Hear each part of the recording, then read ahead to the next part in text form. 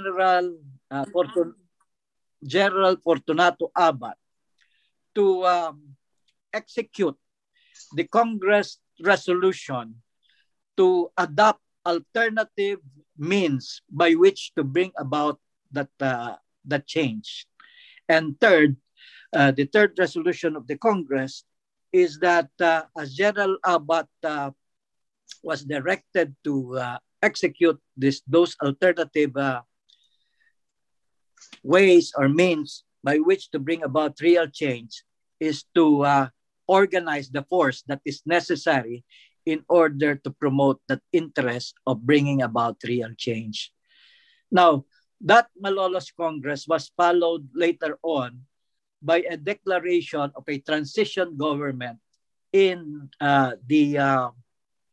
in Club Filipino, which led to the arrest of General Abat, of Secretary Enriquez, all of whom have gone together with Ambassador and Congressman Roy Señeres and myself. And that declaration actually was attended by press people from all over the world, because they really expected that the military will actually shift their allegiance if people power was against demonstrated. And but before any kind of critical mass could be assembled in Club Filipino or around the vicinity of Club Filipino, then President Macapagal Arroyo already ordered that the meeting in Club Filipino be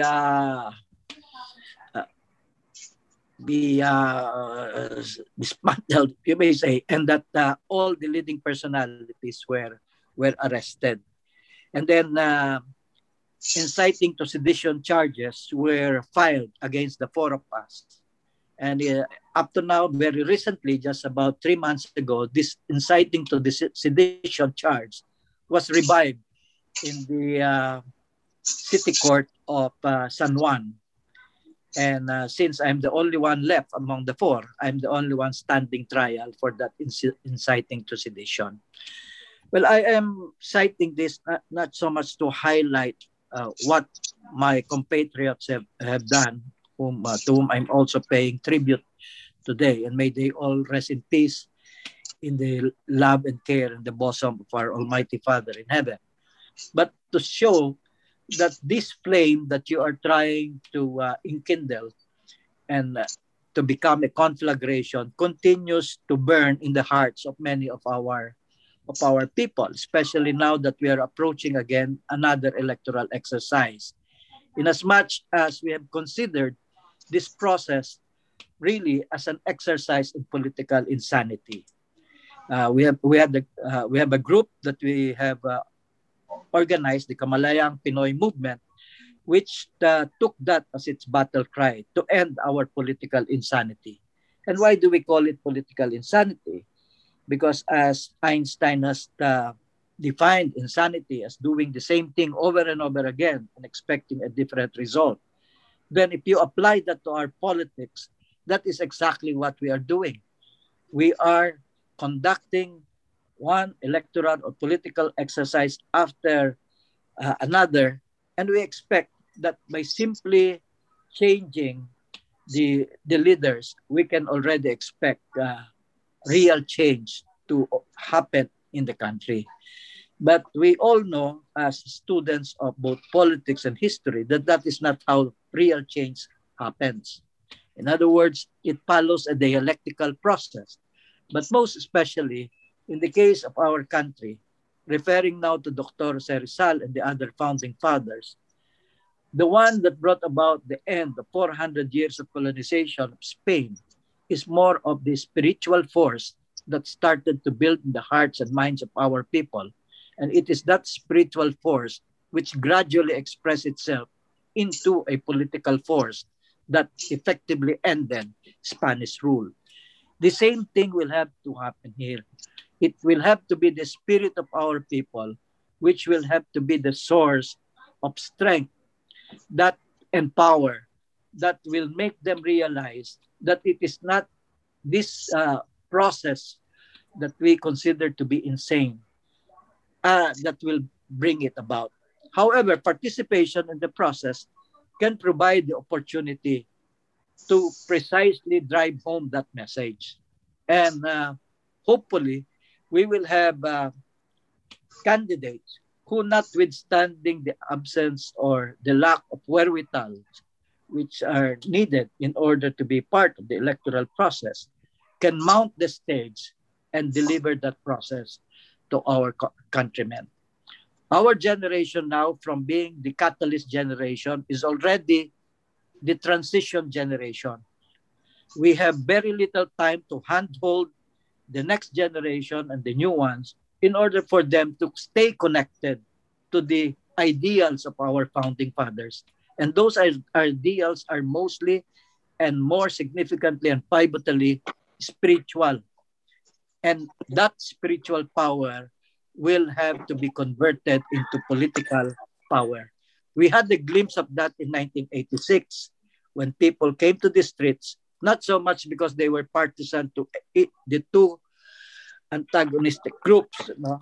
But rather they were there to make sure that Filipinos did not shoot fellow Filipinos. So it is the spirit of brotherhood, of care and love for each other, the spirit of peace that brought them to the streets.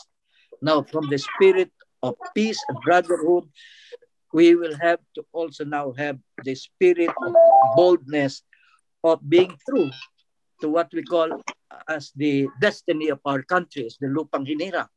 The Lupang Hinirang as an anointed land and of the character of our people as a chosen and a refined people, Pili and Pino. No? And that I learned from the ranks of what we call in this country as the Kapatiran Spiritual Brotherhood. The Pulahanes, as you mentioned earlier, were precursors, forerunners of these spiritual brotherhoods. The Sagrada Familia and the many others which adopted spiritual things and who have devotions to saints and as well as to our Blessed Mother and the Lord Jesus Christ. They were the ones who provided that strength and power needed to bring about change. Will that happen in the near future, where our generation, as I said, is now challenged to do that? We are now the transition generation. From catalysts in the 1970s, we are still given the opportunity, the golden chance to handhold our young people into the land of dreams that our Dr. Jose Rizal mentioned. And Dr. Jose Rizal said, out of the 7 prophecies that he made, there are only 2 more which are still unfulfilled. And that is that the country will become federal in the future. And the last prophecy is that when our people recover, remember their good old qualities and virtues, then they will now be ready to join the wide road of progress.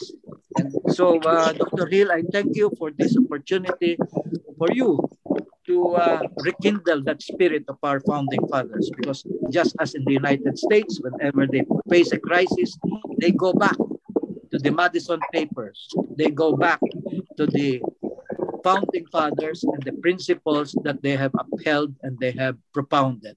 So in the same way, we have to go back to our founding fathers in this country with the addition that it is really their spirituality which became the source of the real power. Thank you, Dr. Hill, and all others for the opportunity to share my insights into this exercise that you're doing this morning. Thank you. Thank you very much, Attorney Carlos Serapio. And would Attorney Serapio yield to some questions from the group? Of course. Yes. Go ahead. I'm willing to yield. Questions for Attorney Serapio? Raise your hand and I'll recognize you.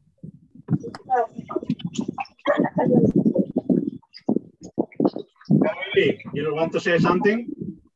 Yes. Hello. Go ahead. Pwede ka na mag-join. Hello?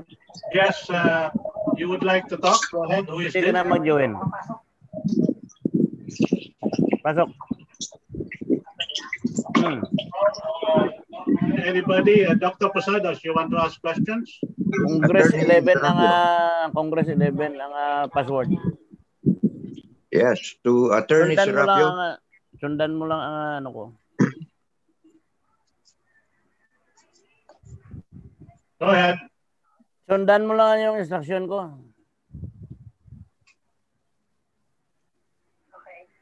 Go ahead, Dr. Posadas. You have no questions? Yes, yeah, to Attorney Serapio, please. Yes. So Attorney, what was the basis of your arrest? Well, sedition was the charge. Inciting to sedition was the charge. And up to now, they're still trying to determine whether the establishment or the proclamation of a transition government can be considered as an act of inciting to sedition. Okay. Were you arrested without a warrant of arrest? That is true, Dr. Posadas. We were arrested without warrants of arrest. But of course, the arresting officers contended that we were in the act of violating the law. Yeah. Had you started with a invocation or to invoke the presidential oath of office in the Constitution to redress people's grievances? Because what you were doing was not sedition. It was a call for change. It's not a rebellion. There's a difference. Sedition to rebellion. You were not inciting rebellion. That's what sedition is all about. Change is not necessarily sedition. So if there was some kind of a basis that you first invoked the oath of office of the president to redress grievances, then you could have from the court, then you could probably one way or the other had some kind of a petition with the Supreme Court that should have stopped it right there and then. So when you say that, in a way, what we're doing will most probably have the same result, which is a political insanity, I understand that. But in the same token, the result was never determined. So we don't know if the same result will happen to our political cause, because our cause is in the political realm of the people's will. So, Dr. Posadas, can you cut your statement with a question? You had a question that Attorney Serapio has. Yeah, that was my question. They were not arrested with a warrant of arrest. They were just on the spot on the basis of what you call a crime in progress, or in the relicto. So that was an illegal arrest in the first place. And what were your actions to defend yourself, Attorney Serapio? Well, you provided a very good insight precisely on what should be the basis for the exercise that we did in Club Filipino. We were exercising our constitutional right, as you mentioned, Doctor, of seeking redress or for grievances, also of the very primordial or fundamental right of freedom of speech. Correct. So the constitutional protection was invoked by us. No? But as you know, this was during the time of the former president. And as far as we are concerned, we have no beef anymore against any or all former presidents. It was an exercise of our political conviction as well. No? And therefore, we were ready to bear the consequences of that. But I said, you bring to the fore a very good insight, because even at this late stage, when I'm the only one left in that trial, which in fact is going to be held again this coming August 2nd, no?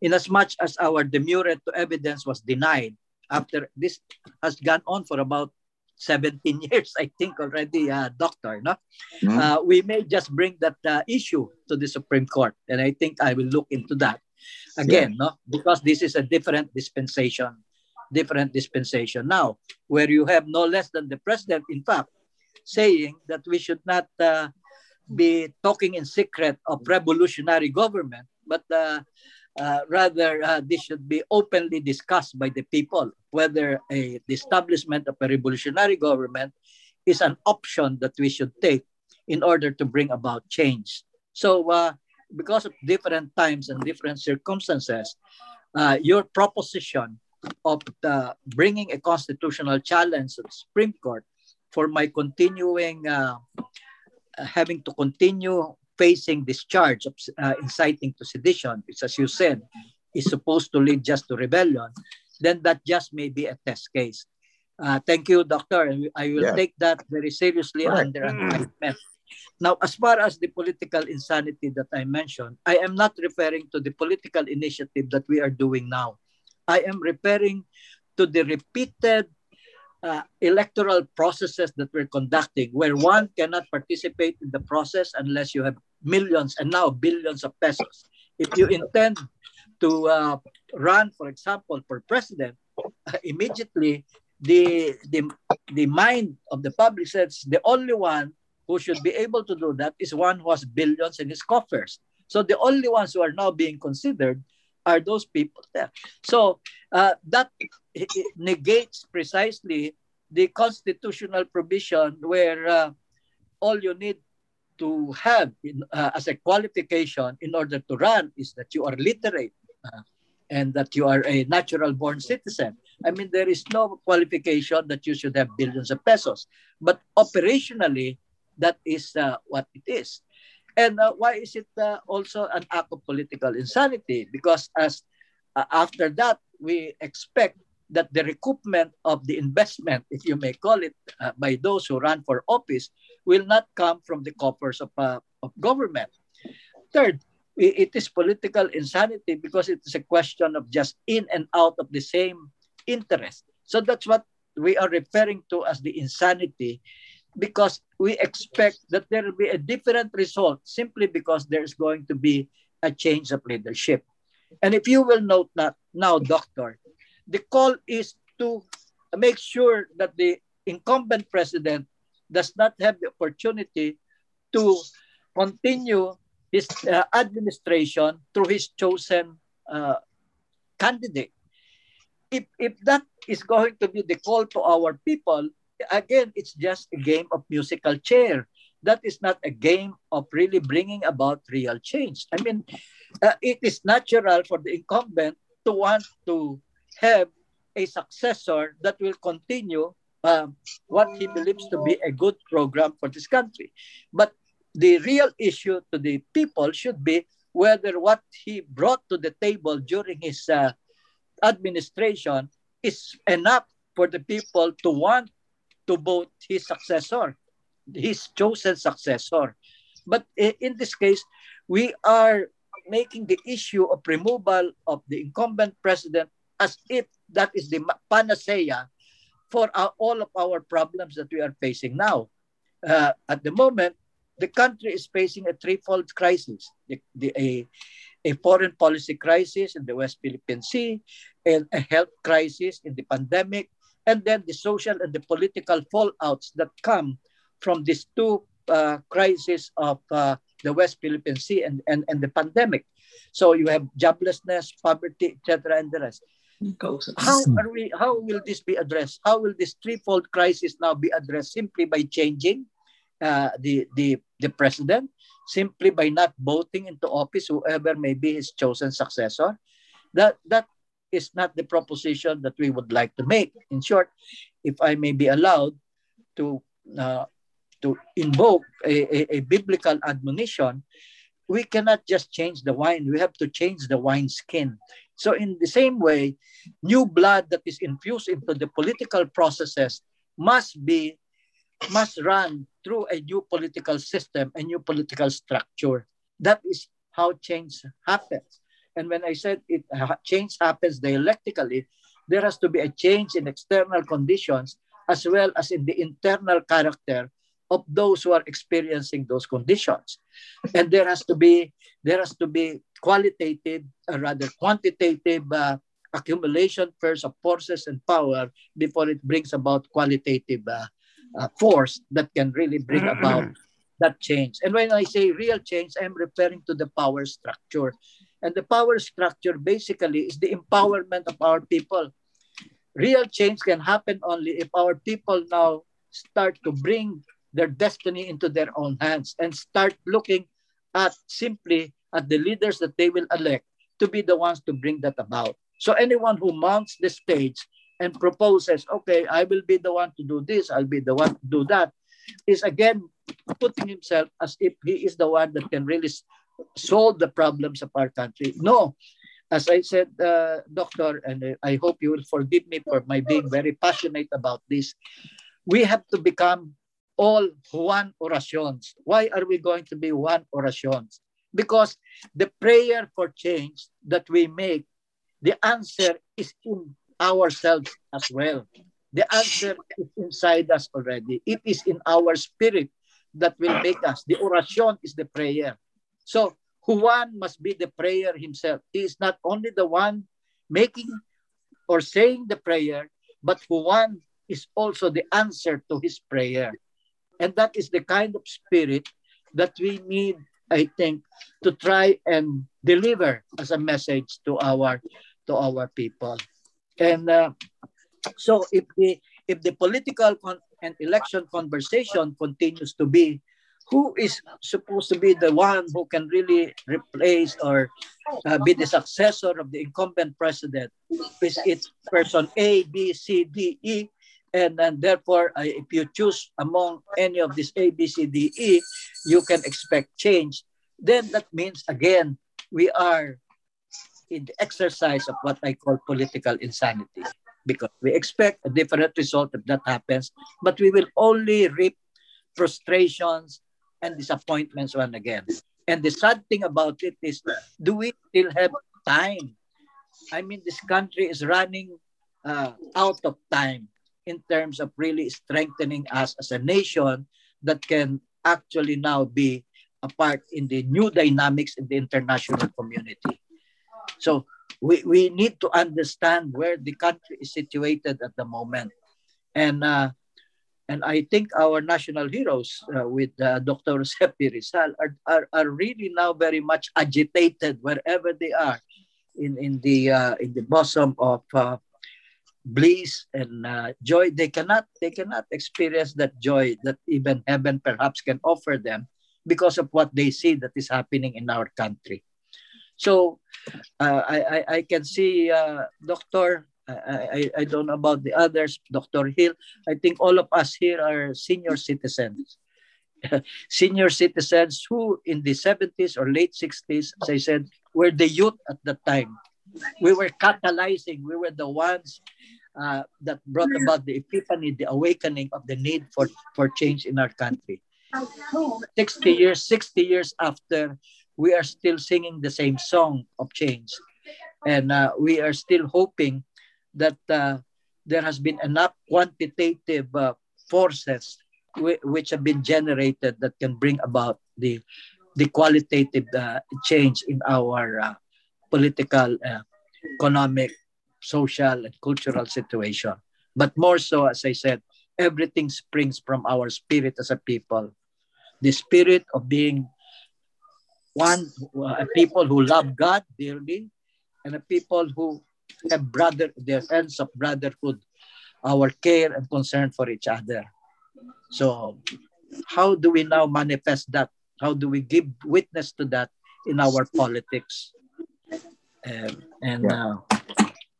Attorney Serapio, please read our recent resolution, and that covered everything you said.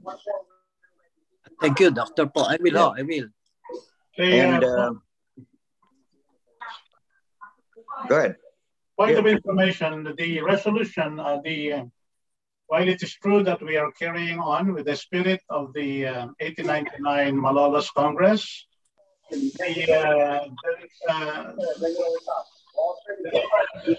We have markedly said that we are calling on the armed forces to peacefully withdraw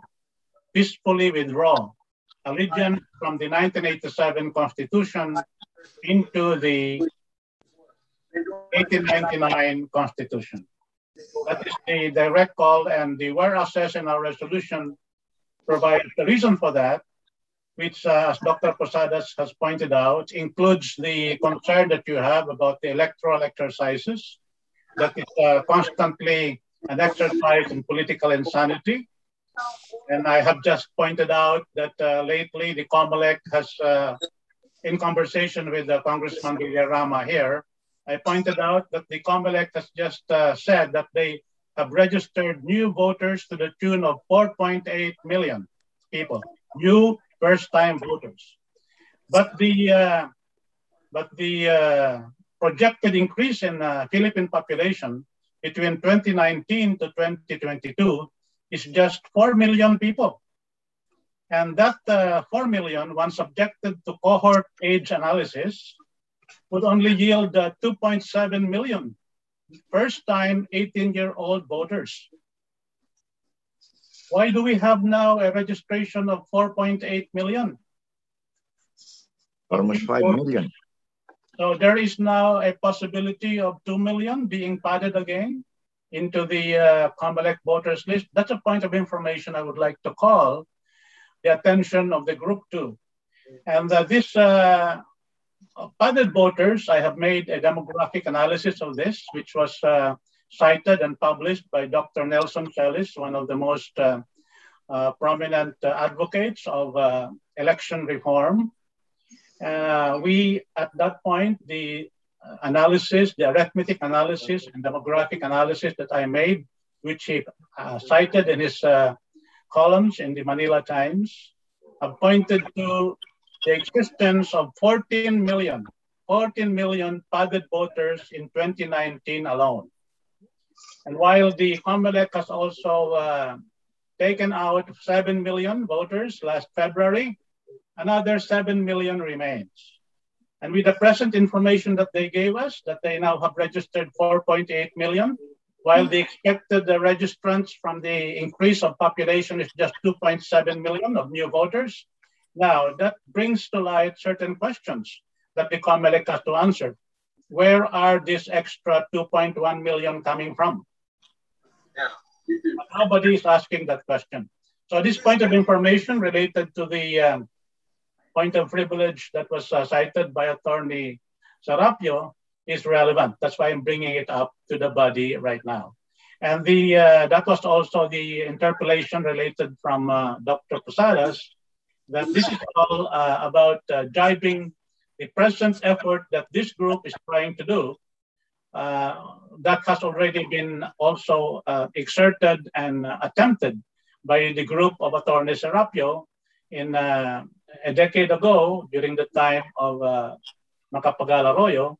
And right now, our effort is being done through the medium of the web. What we're trying to bring out now is a parliament of the web. And that's why we're going through this exercise, starting with this weekly plenary sessions, which started today, the birthday of Dr. Jose Rizal, and in which will continue onwards for every Saturday of the year up to the birthday of Andres Bonifacio on November 30, 2021.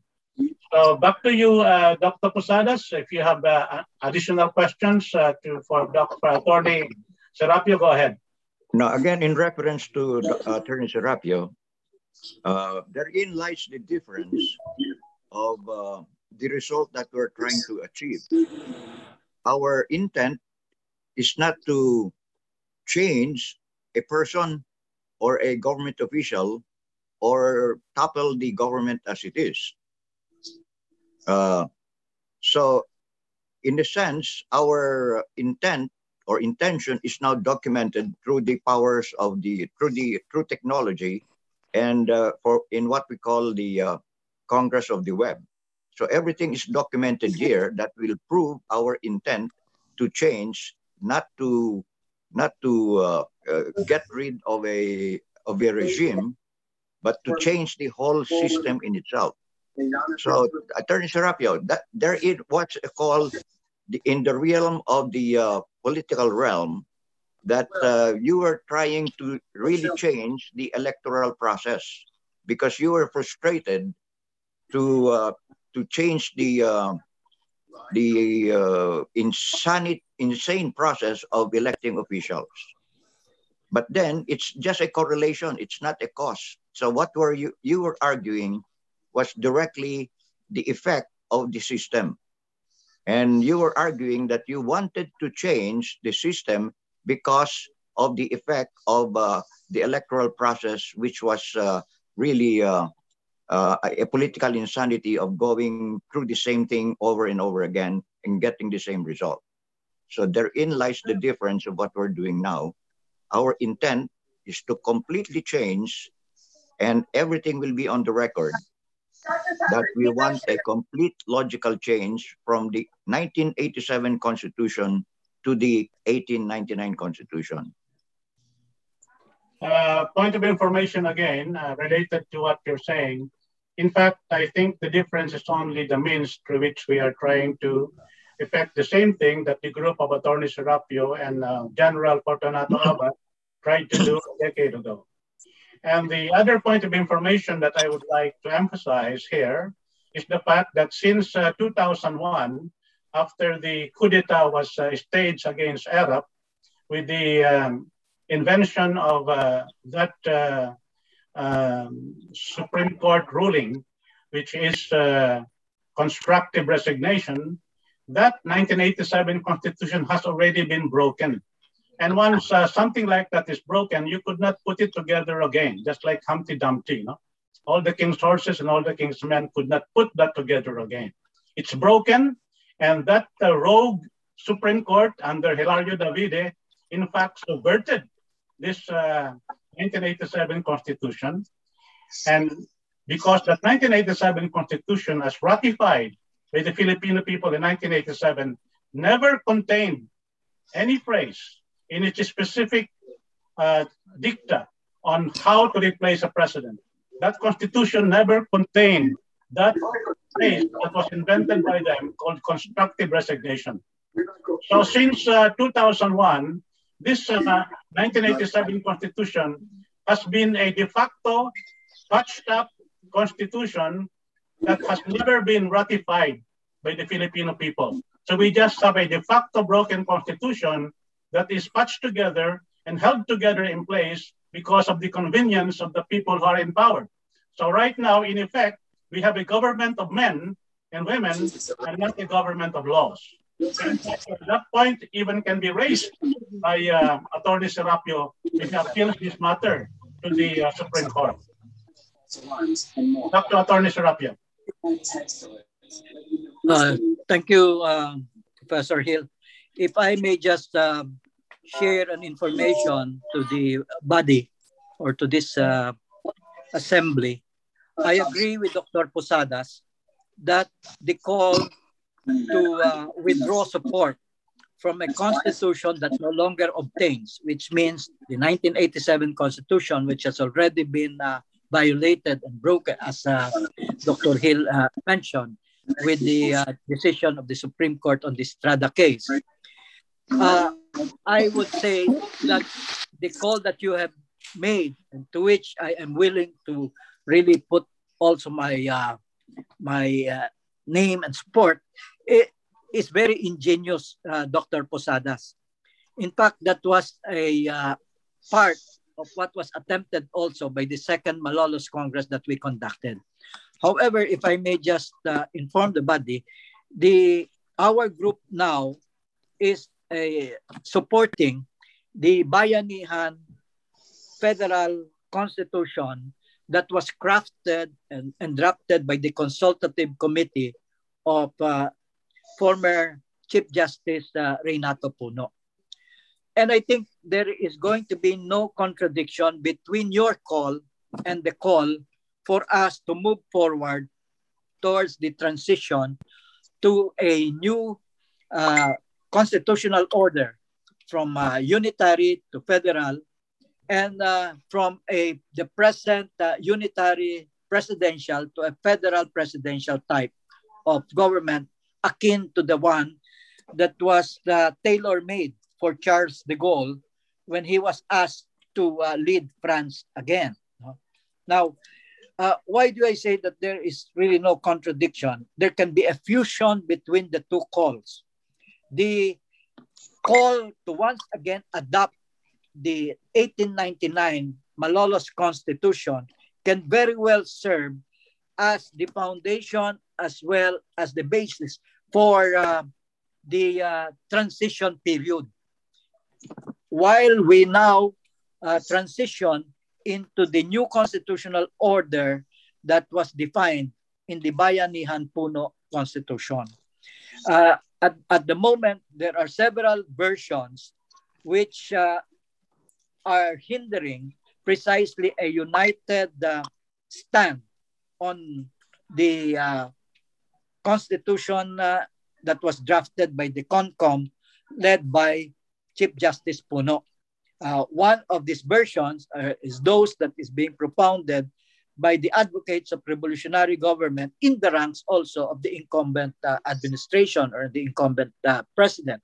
And as a result of 2 or 3 versions, that became the convenient excuse as to why we should not deliberate on that new constitution that is being proposed to change the present one. While on the other hand, the 1899 Constitution, as it stands now, even historically, was adopted by our founding fathers. So, in as much as there is no more any kind of issue, although that was also debated very intensely by the framers in that Congress, it was adopted by the Assembly. I think in so far as the form of government was supposed to be adopted, parliamentary or presidential, there is just a difference of 1 vote, if I remember correctly. And even in some other provisions like the non-establishment clause or the freedom of religion clause, this was so intensely debated that the vote that separated the 2 groups were very slim. So anyway, as I said, perhaps we can have that fusion where the advocates of those who want or calling for the withdrawal of support by the armed forces in the present 1987 Constitution and shifting it to the 1899 Malolos Constitution, and also the call for us to start now our just ordering of society under a new constitutional blueprint, which in this case is the Puno Bayanihan Constitution, can actually now be worked out together. So again, Doctor, my congratulations for that very insightful and very ingenious call that you and the rest, like Dr. Hill and the others in the Assembly, have made. No? And not only is it ingenious, but it is connecting ourselves once more to the spirit of our founding fathers. Thank you. Thank you very much, Dr. Attorney Serapio. And any more questions? Unless Dr. Posadas has something more to say, I would give the others a chance to ask questions for Attorney Serapio. Anybody who wants to ask questions and direct some interpolation questions to Attorney Serapio?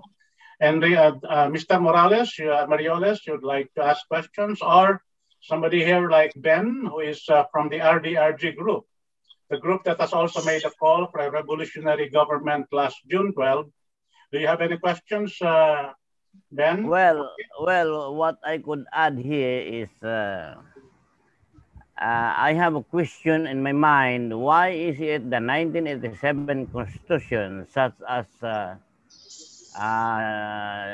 Section 1 of Article 2, Section 4 of Article 3, and Section 17 and 18 of Article 12 were not respected by the government? Why? In the first place, because now we have the pandemic. Sabi nila pandemic, but I don't believe so. It is really pandemic.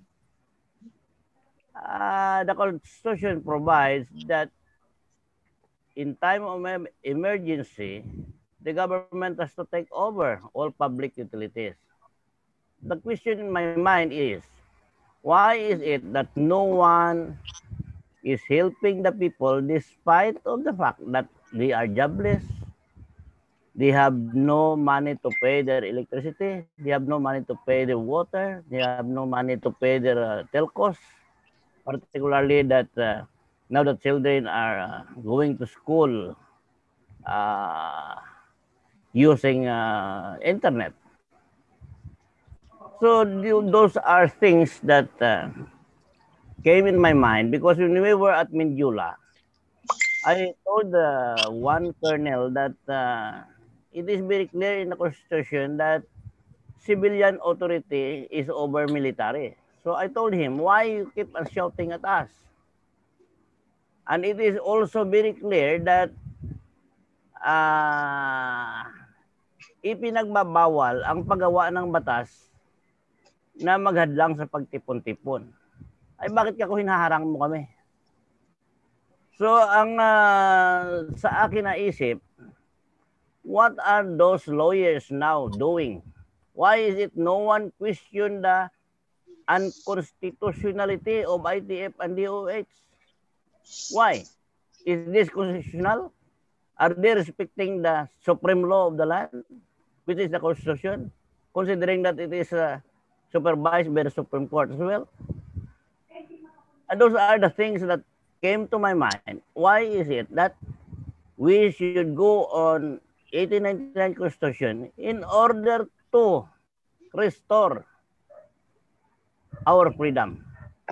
Because now the 1987 Constitution are no longer respected by the people in the government.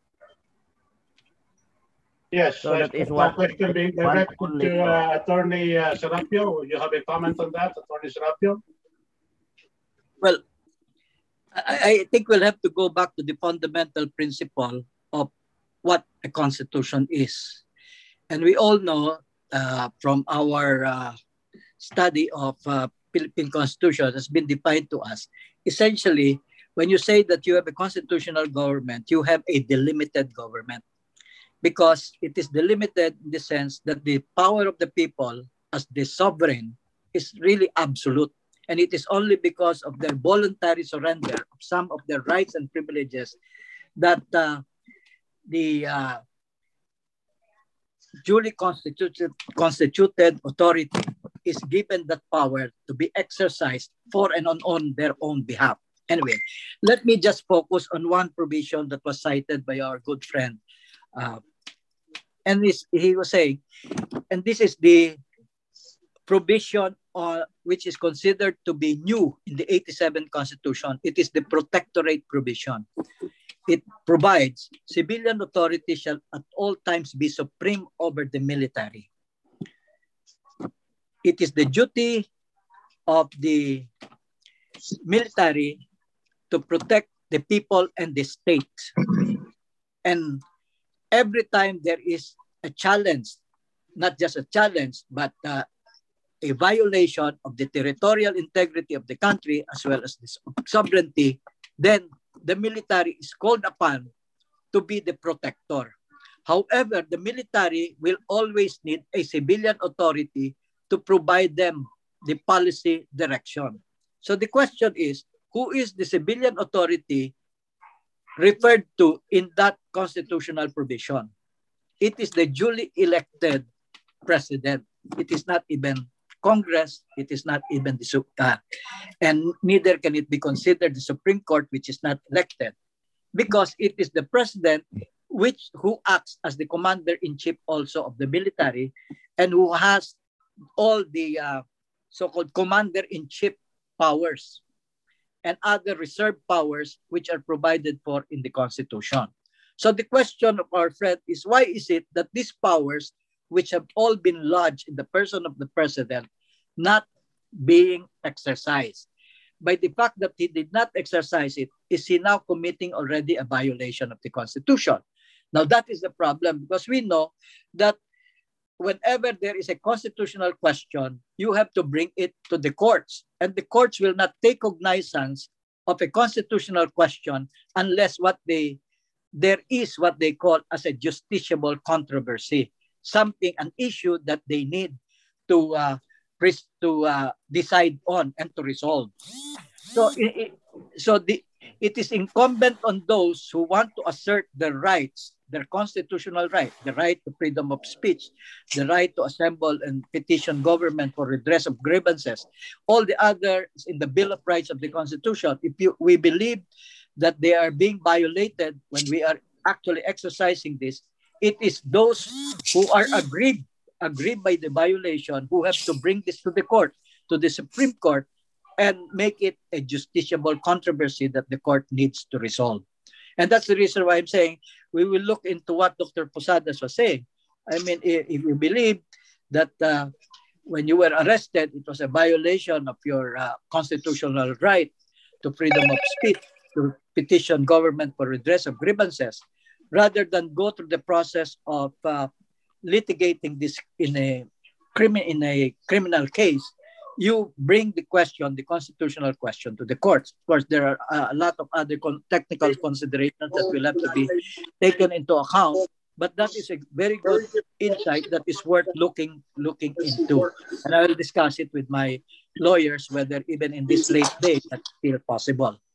Because truth to tell, Dr. Posadas, if I may just say so, at the height when our case was being tried in the court, when media was always there, I had as my lawyer, or we had as our lawyer, one of the prominent political figures at that time, of course, Bono Adasa. And I'm only mentioning him because I'm very much in my sense of gratitude to him, no? But because at that time I did not want to participate in the judicial process, and it was only Congressman Adasa who prevailed upon me and said, "You will lose your license as a lawyer, Charlie, if you do not participate this, and if you proclaim to the court what you intended to do, no, that you do not believe in the electoral or in the judicial process, etc. And that may be a ground for you to be disbarred." So, I suppose I considered my being a lawyer too much of of value to me that he was able to prevail upon me. But actually, I did not want to actually participate in that judicial process at that time. No? Anyway, going back to the question posed by our good friend, if you believe that there was a violation of your constitutional rights, then you will have to bring it to the courts in order to seek redress for that violation. The court on its own cannot motu proprio act on the issue. And insofar as what the president is concerned, since during his term he is immune from suit, it will have to be his alter egos who will have to be impleaded in the complaint that you will file. No? And again, if we believe that somehow the system has become so convoluted that it will again just be an exercise of futility, then you will just be using again the platform in order to be able to bring this to the attention of our people. But at the end of the day, it is the people exercising their sovereign power that we can ultimately bring about constitutional change. Because constitutional change, the Constitution is nothing more but the repository of the sovereign powers of the people. And the government are nothing more but agents of that sovereign power of the people. So when we say now that the 87 Constitution is no longer responsive as a repository of that power, the people can very well say that you are not you are exceeding the authority given to you as agents. So we, the principal, meaning the principal source of that sovereign power, the people, are now revoking that power and withdrawing that power from you. And the physical political expression of that is when the military, which is the representation of the force of the people, of the power of the people when it comes to physical force and power will have to agree with the people in so far as that's concerned. If the military says, yes, we under that provision, I think it's Article 2, Section 3, then because the sovereign powers of the people have been violated by their agents, meaning the government, then we will now be on the road into changing the present constitution that obtains now and be able to put in its place, if we decide, as a transition, the 1899 Malolos Constitution, and as the future constitutional order to be defined by the proposed Puno Bayanindarap Constitution. So as Dr. Hill was saying, we're talking here of goals, processes, and means. Our goal is to change the social structure. Our goal is to have a social just reordering of society, no? Or political reordering also of society. The process is, it has to be constitutional in the sense that it is peaceful, it is lawful, it is non-violent, and it is popular and democratic. That's the nature of the process. The means is still people exercising their sovereign power directly. That is the means. Okay. Now, for our action to be constitutional, we still need to invoke. We have to have a constitutional nexus, a connection between our action to the present constitution. And the present constitution provides that relief under Article 2, Section 3, which is the protectorate provision in the 1987 Constitution, which begins with that statement that civilian authority shall at all times be supreme over the military.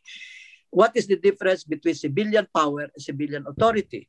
Authority is mandated power. In other words, if the president claims civilian authority, it is because he has that mandate through a process, which was the election. On the other hand, civilian power is simply just a direct exercise of popular power, of the raw power of the people. But that raw power of the people will have to have an institutional container. And the institutional container that the raw power of the people needs is the institution of the military. That is the institutional container of the raw power, the raw political power of the people. And when there is that alignment, then they can very well invoke this specific provision. And they can very well authorize also a new civilian authority. In the second Malolos Congress, which we conducted, we presented as an alternative civilian authority the triumvirate of General Abat, Secretary Enriquez, and Ambassador Señeres. But the military, even if they sent words of it's not really support, but they sent words of understanding on why we're doing it, did not actually come out to show it, because there was no critical force also that was demonstrated by that. And as you said, it was an exercise. We were not asking for a rebellion. It was an exercise of sovereign power. And the use of the word transition was advisedly done, because transition, as defined by Webster's, is nothing more but a passageway. So we're saying that a passageway for us towards change is if we put in place a new political order or adopt a new political process to bring about that change. So, you know. Go ahead. I raised that question because I was a little bit confused. Last February 2, on the Constitution Day in Manila Hotel, a lot of lawyers are saying that the Constitution is the supreme law of the land and it should be followed and obeyed by all or every citizen of the Republic. Now, my question to the Dean of Manuel Quezon University is that why is it that the provision of Article 12 was not implemented, but there was a Bayanihan Act which was uh, enacted by Congress. But why is it that Article 12 was not included? So his answer is, if I want to be clarified, I'll go to the Supreme Court. So in that case, why should I go to the Supreme Court if the Constitution provides clearly that it must be done? Particularly that sovereignty, as what Attorney Serapio is saying, that the president is, the sovereignty is will be coming from the president. But I doubt, because when you say sovereignty resides in the people, and all government authority emanates from them, this does not mean that the authority or the sovereignty of the people was being transferred to the president. When we say that emanate from us, that is really coming from us, not from the president. Sovereignty resides in the people and all government authority emanates from them. Simple as that. So what I was thinking is why we are twisting the law for the benefit of the few, when in fact and in truth, a lot of people is suffering right now. So why should not we interpret the law in accordance to its legal intent and purposes? Yan lang po. Attorney Serapio, you'd like to respond? Well, thank you po. First, to clarify, I did not say that sovereignty actually comes from the president. The president is just like all other government officials, is just an agent of the sovereign power of the people as well. Anyway, the Constitution, many of the provisions in the Constitution are not what you call self-executing. You need enabling legislation in order for some of these provisions in the Constitution to be executed. That is one of the reasons why in the proposed Puno Bayanihan Draft Constitution, those which still need enabling legislations have already been made as self-executing. For example, the provision on dynasty. The reason why you cannot implement the provision on dynasty is because it needs the enabling legislation of Congress.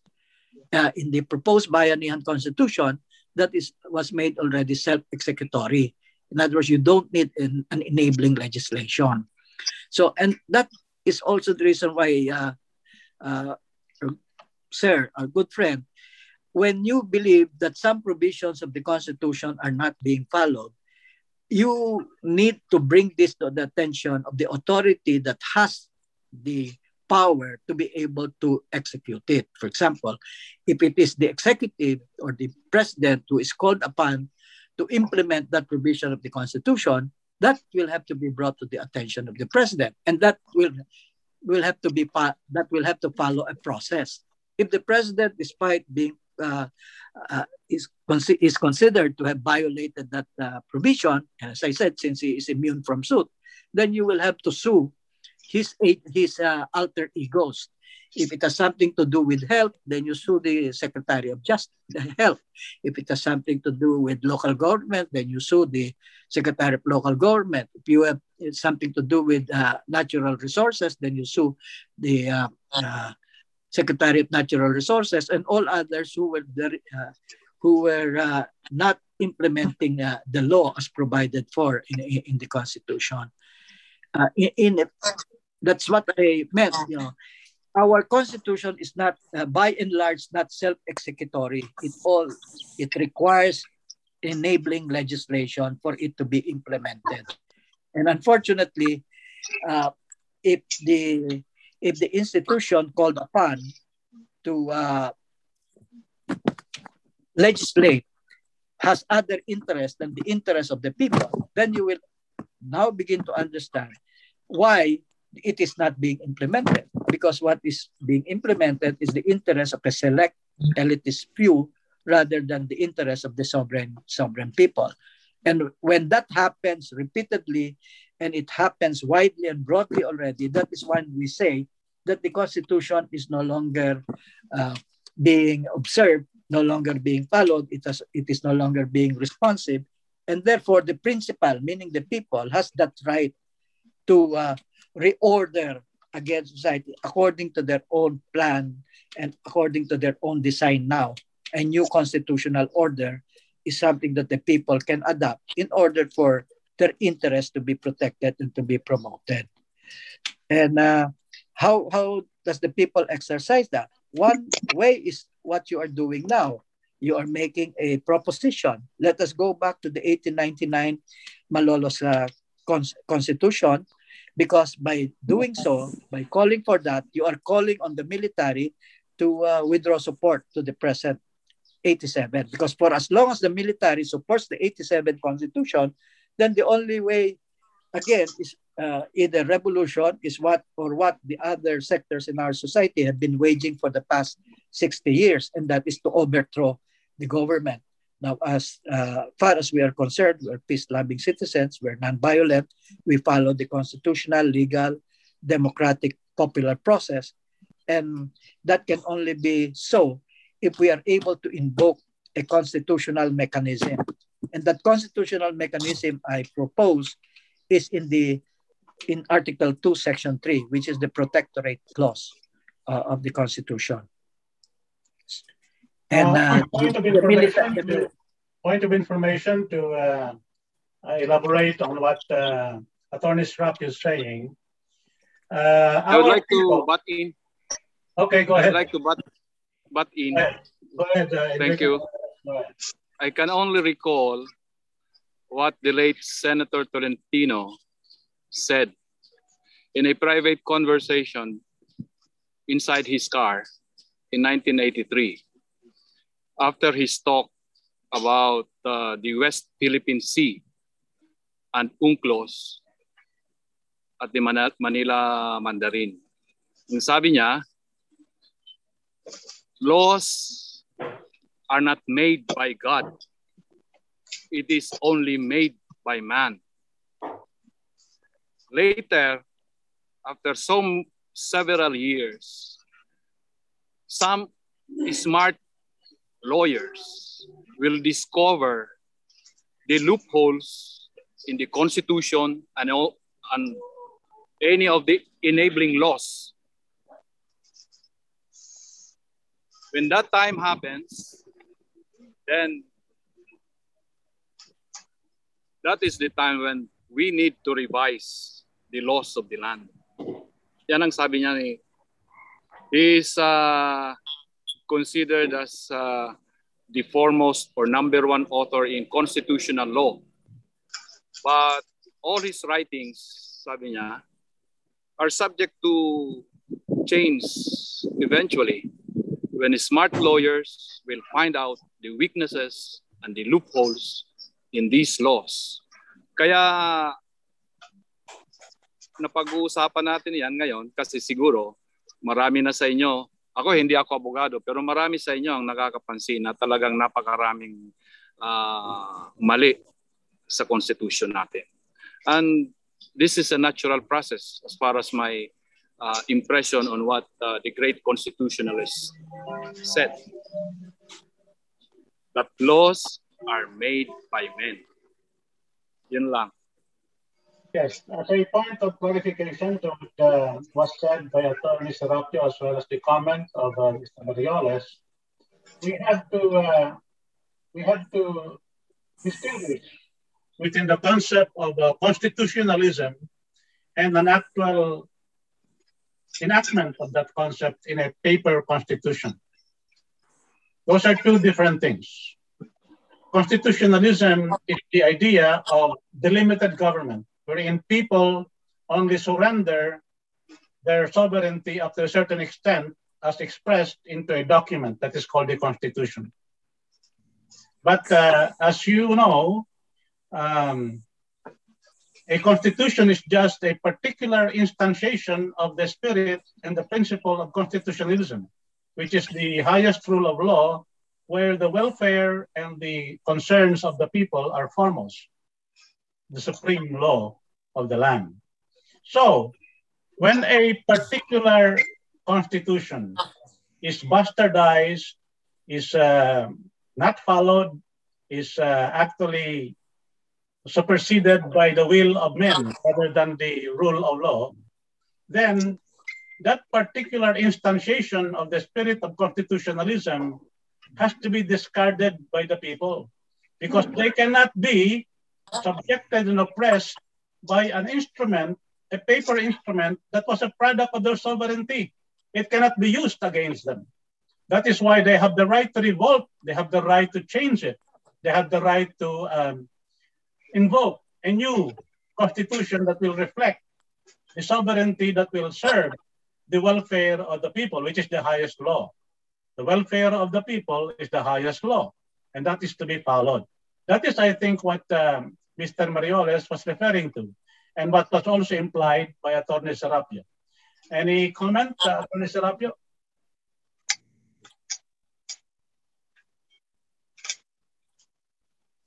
I agree, Professor Gu. Okay. So does the discussion and the interpellations and the other comments answer your question, Mr. Lorque? Or do you have to add something more? Ben Lorque, you recommend? I don't believe that what was being mentioned is the solution to the problem at present. Because as you have said, the Constitution are violated by the people. Like, for example, this no ex post facto law has to be, or bill of attendance has to be enacted. Then the Constitution is now existing. Why the IATF and the DOH has to make another rules and regulation against those provisions of the Constitution? So this is the great question in my mind. Why is it that they are creating rules and regulation if not considered as law against the duly constituted Constitution of the Republic? Yes, Mr. Lorque, I was referring to that precisely when I said earlier in my point of information intervention that the laws of the land has been already violated. The Constitution has been a de facto constitution and a broken constitution since 2001. We are now a government of men and not a government of law. They do what they want to do, even if it is not in the Constitution. And what is required for them to do, that is required by the Constitution, they don't do if it is not to their interest. Because right now, our society is captured by an elite interest group that only serve their purpose. In their minds, this piece of paper, which they have totally discarded in 2001 and have constantly violated with these things that you are now observing during this pandemic, is just another piece of paper. Some politician even called it just toilet paper. It is, we have now a government of men. We have a de facto and ratified constitution, something that was not approved of by the people. So when an instrument of like a piece of paper is being used by men in the guise of citing constitutionalism to oppress the people, then that particular constitution, that particular piece of paper, which is an expression of constitutionalism, should be discarded by the people. And that is what we are doing now by calling on the military to withdraw support from this document called the 1987 Constitution, which is now being used by the people in power to oppress us, and shift to our Dihori Constitution, the 1899 Constitution, which has never been abrogated by the Filipino people, and is the only Dihori Constitution that can provide us a gift from our forefathers, that can provide us with a reset button to reorganize our society, and then proceed towards retrofitting it with as many amendments as we want that may perhaps adopt most of the provisions that have been recommended in the Bayanihan Constitution. Then we should proceed to do that. And our group is opting to call on the military to make that shift peacefully, to make this peaceful shift, because this is something that can be recognized by the principle of constitutionalism. And we are not in any way violating anything. We are not advocating violence. We are asking them to realize this is the way it is, and there are more and more of us clamoring to do this. Then they will have to exert their particular natural role as protectors of the people and then follow the will of the people. Because as I have said, the will of people is the voice of God. But under our present setup, wherein the unintended effect of this constitutional independence of the COMELEC was regulatory capture of the COMELEC by syndicates that constantly subject our electoral sovereignty to assault, then the protectors of the people have to intervene and protect this assault and rape of our electoral sovereignty, which Attorney Serapio has been told a 3-year cycle of constantly exercising the same thing with expectation that there will be a different result. So this has to be ended. And only a manifestation to the military, which is the organized institution that can express the people's will in terms of enforcement, this particular thing has to be communicated to them, that many and more of the Filipinos are in accord with this call and that they should heed this call. And that is the purpose of the group.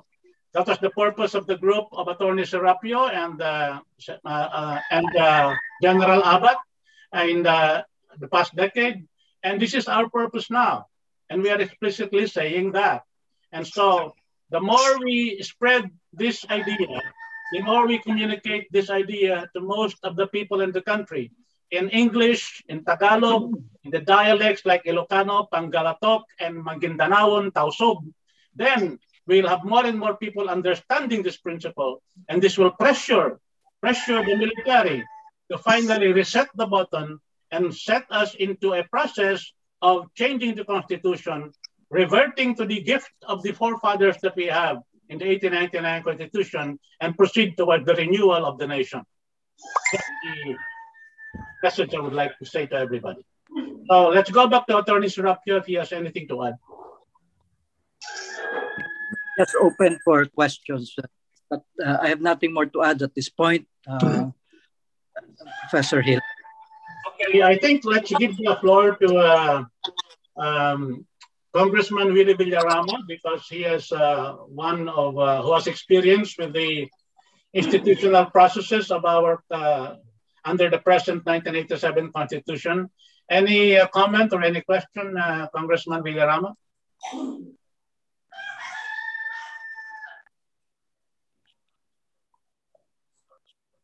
Nakamute siya, nakamute.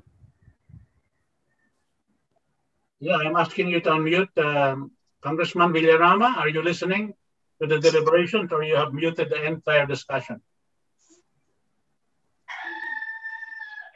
You have to unmute. Okay, go ahead. You recognize Congressman Villarama?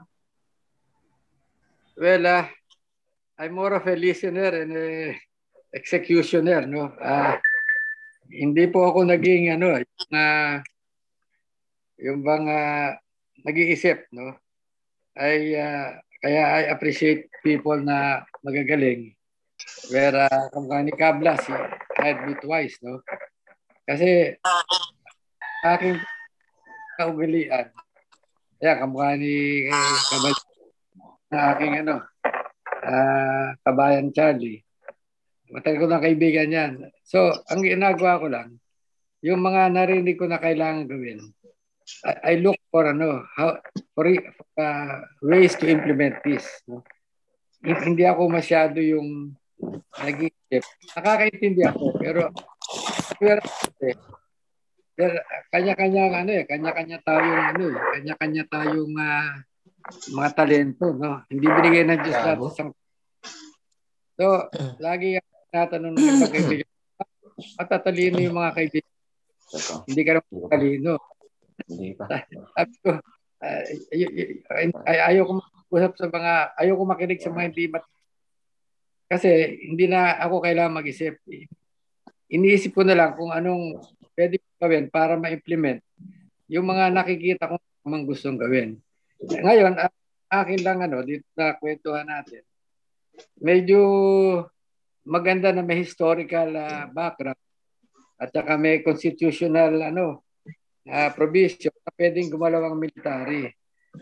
Kaya lang, ito pa yun, dala na ang tao sa mga EDSA 1, EDSA 2, EDSA 3. No? At ang Pilipino, by nature, mabait at peaceful, no? So, ang iniisip ko, baka yung although tama nakasulat sa papel lahat ang pwedeng gawin ng military. Pero pag naririnig nila yung military, RevGov, nateterno pang marami dahil eto na naman ang military. Ang nakikita ko kung siguro ang mangyari, create role models, no? Yung mga matitino, kamukha niya, ni Charlie. Ito mga dapat pumasok. Ito. Problema, ang hirap panalo dahil pera-pera eh. So kailangan talaga magkaroon ng grupo. Yung mga na kumakandidato kahit palang araw, magigising yung mga botante.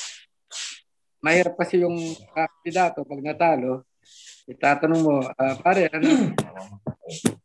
wala, talo. Hindi pwedeng ganun ang senaryong buta. Pag natalo, uli. Ang ibig sabihin, tulog platforma. Platforma habang buhay. Hindi pwedeng mga ginagawa ni Professor ating tinutuloy niya itong kanyang paniniwala. No? So, virtual congress tayo. Which is very helpful dahil it attracts a lot who cannot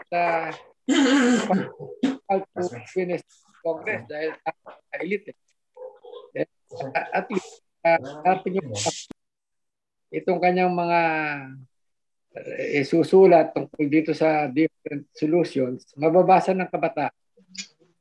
Meron siya, may Bibliang iiwanan si Professor dito sa mga kabataan. And sa akin, yun ang malaking kontribusyon kasi wala na tayong mababasa sa diaryo ng mga role model. Ang malaki nila, si sa Pasig, si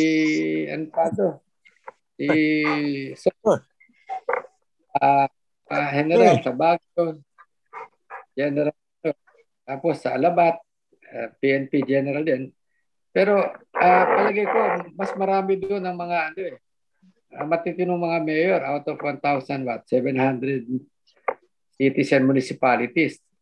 Yun ang kailangan hanapin sana ng mga NGO para sa ganun maikwento sa mga bata ano yung mga best practices, no? Hindi naman kasi lahat corrupt eh. And yun ang nakikita kong kulang kaya walang ginaganahan bumoto. Pare-parehong corrupt. Hindi naman totoo yun. Hindi naman lahat ng politiko corrupt. Ang iba, tahimik lang dahil walang magawa. Pero I'm sure may mga executives dyan na best practices. We have to encourage the young people to be active in politics, even not as a candidate, but as voters, no? And to learn how to fact-check itong mga kandidato. Nandiyan naman si Mr. Google, nandiyan naman si Mr. Wikipedia. I-Google mo lang sa Wikipedia, pangalan ng senador. Tapos, followed by the word corruption. Lalabas lahat yung Kaya yung sinasabi nila, ang hirap naman kasi 60 million ang botante. Ang kandidato, mga 5,000 yata or 25,000 na hanggang barangay, hanggang konsehal. Paano makikilala? Ang dami ng pwedeng hanapan, So, yung solusyon, paano mo tuturuan yung 60 million botante, 25,000 ang kandidato, 5,000 ang opisyalis ng COMELEC. So, paano gagawin mo, no? Parang dapat pakita sa kanila na may source of information sa social media. Sipagan lang nila, yung mga vlogger, hanapin na lahat yung totoo at mali, no? And then ang naisip ko, we can ask all candidates to open a Facebook account, and post yung kanilang mga pangarap para sa mahirap yung mga nagawa nila. So that would be a big project, ano. And it doesn't mean na kalimutan natin itong ginagawa ni Professor. But ano, kailangan it goes hand in hand. Habang nagtuturo tayo kung anong mga tama, kailangan may nakikita din yung mga kabataan at hanapin kung sino mga tamang kandidato at hindi tama. No? And libre naman yan. Yung kaibiganin nyo yung mga PCIJ, Rappler, doon lahat ng mga negative eh. So yun lang ho ang aking ang aking masasabi kasi ang daming magagaling na Pilipino, maniwala kayo. Ako I know that for a fact. Kaya lang siyempre yung iba napipipi dahil anong gagawin nila? Wala naman silang contact ng mga congressman na palagay nila makakatulong, no? So yun ang yun ang ating kailangan environment na gawin.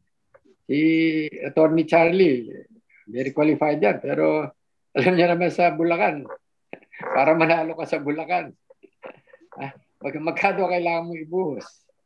Well, although tapos na, nung tumakbo akong congressman noong 2021, overspending ako, 40 million ang inubos ko, sarili kong pera. Hanggang ngayon, di ko pa nakikita itsura ng 40 million sa bangko ko. Talagang fight to win, no? Dahil gusto kong pakita na pag nanalo ko, magiging iba akong congressman. And I did it, no? Yung mga 10%, pinapasok sa mga hihingi. Kaya nung re-election ko, wala na. Alam naman, ubusin ko pa yung savings ko, no? Surrender na ako. And then, naging notorious ako sa corruption guy, no? At least, yung DOJ secretary, TESDA, BIR, ang dami, no? Talagang nagwawala ako. And so, nung kumandidato akong re-election, siyempre lahat yung nadisgrasya ko, nagpadala ng pera sa kalabang ko. No? Ako, nakita ko naman yung gagawin nila. Dahil Action Demokratiko ako, dalawa lang kami magkapartido. Lahat, nasa LDP ba si GMA? Hindi ko na maalala. So, may parusa yung gumagawa ng tama. But question, did I stop after losing? Hindi naman eh. Hanggang ngayon, malikot pa rin ang utak ko. Marami pa rin ako ginagawang anti-corruption. Although underground na, no?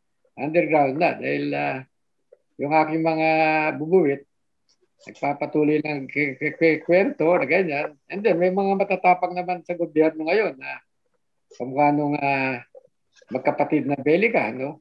Ayan, very subuko yung mga yan. Nagbigay ka ng tip, inimbestigahan talaga nila, no? So, maghahanap tayo ng seryoso. They might not be perfect dahil siyempre may mga amo sila.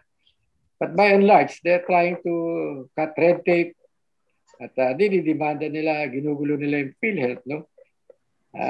So, very positive po ako sa kinabukasan ng Pilipinas. Hanapin lang natin yung mga taong totoo. Taong totoo. Maraming taong totoo, pero siyempre may pabila, takot. Kama ako yun, siyempre may mga apo na ako, 77 years old na ako, nag-iingat na rin ako dahil delikadong magkaroon ng mabigat na kalaban. Na-disgrasya ko yung DOJ, 3 taon ako may mga pulis na escort, napakagastos, no? Dahil wala, you have to protect yourself. Mga anak ko, isis ko, nag-iiyakan, takot na takot. So, madaling sabihin na kailangan tapang pero alam nyo, habang tumatanda ka, medyo nag-iingat ka na. So, ang kailangan, iwanan natin sa mga kabataan naman. Lalo ngayon, madaling maging matapang, panay social media.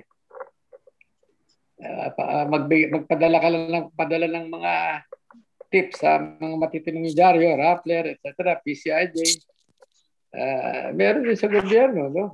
May mga inappoint naman si Presidente na talagang ginagawa trabaho nila, no? So, with social media, I think we can, the situation in this country will improve a lot, no? Although talagang yung mga agencies na malalaking budget, no, na para sa tao, talagang whether you like it or not, nakukura ko talaga yung bilyon-bilyon pera. Hindi mahinto eh, kasi sa bawat ahensya po may mafia eh. Mga old-timers mafia na kinokorap yung mga assistant secretary, regional director. Kasi dito sa nangyayari sa devolution, no, local government code, pag-alis ng pera sa sa DBM punta sa department, pagdating sa probinsya, ang siga na diyan yung governor at mayor eh. Hindi na pwedeng disiplinahin ng department like Department of Agriculture. Devolved na yan eh. Bababa nila ang DBM, bababa nila ang pera sa DA. Ang DA maglalabas ng pera papuntang region, no? Pagdating sa probinsya, provincial agriculturist ng tangan na ng gobernador. Lalo na pagdating sa munisipyo, ang may tangan ng pera, yung mayor at saka yung kanyang paboritong municipal agriculture office, no? So kung farmer ka at nakaaway mo yung na chismis ka na kinalaban mo yung mayor nung nakarang halalan, wala ka nang tatanggapin biyaya sa gobyerno. So, yun po ang nagiging problema.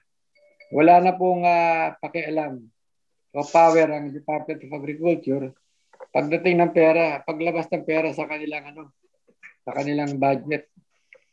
So, although maganda yung devolution dahil para bang ang sinusunod natin dyan, yung prinsipyo na kung ano magagawa sa baba, gawin sa baba, no? Yung principle of subsidiarity. Kaya lang, hindi pwedeng biglain eh. Kailangan palakasin muna yung ibaba, no? Na yung mga mayor munang palakasin. Yung mga ngayon, may IRA. Wow, ang IRA, sabi nila, magaling. Totoo magaling sa papel ang IRA, lalaki ang budget, no? Pero tignan nyo, pagdating sa barangay,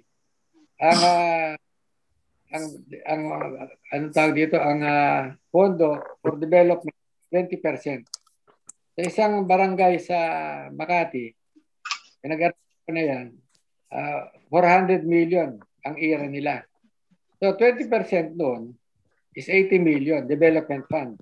Pwede mong gamitin yan para ipasyal yung mga kasambahay na botante. Pwede panay may... So, yun ang nakakaiyak. No? Mas malaki ang nawawala sa barangay, palagay ko. No? Kasi pagka tatamaan talaga yung kanilang constituents. No?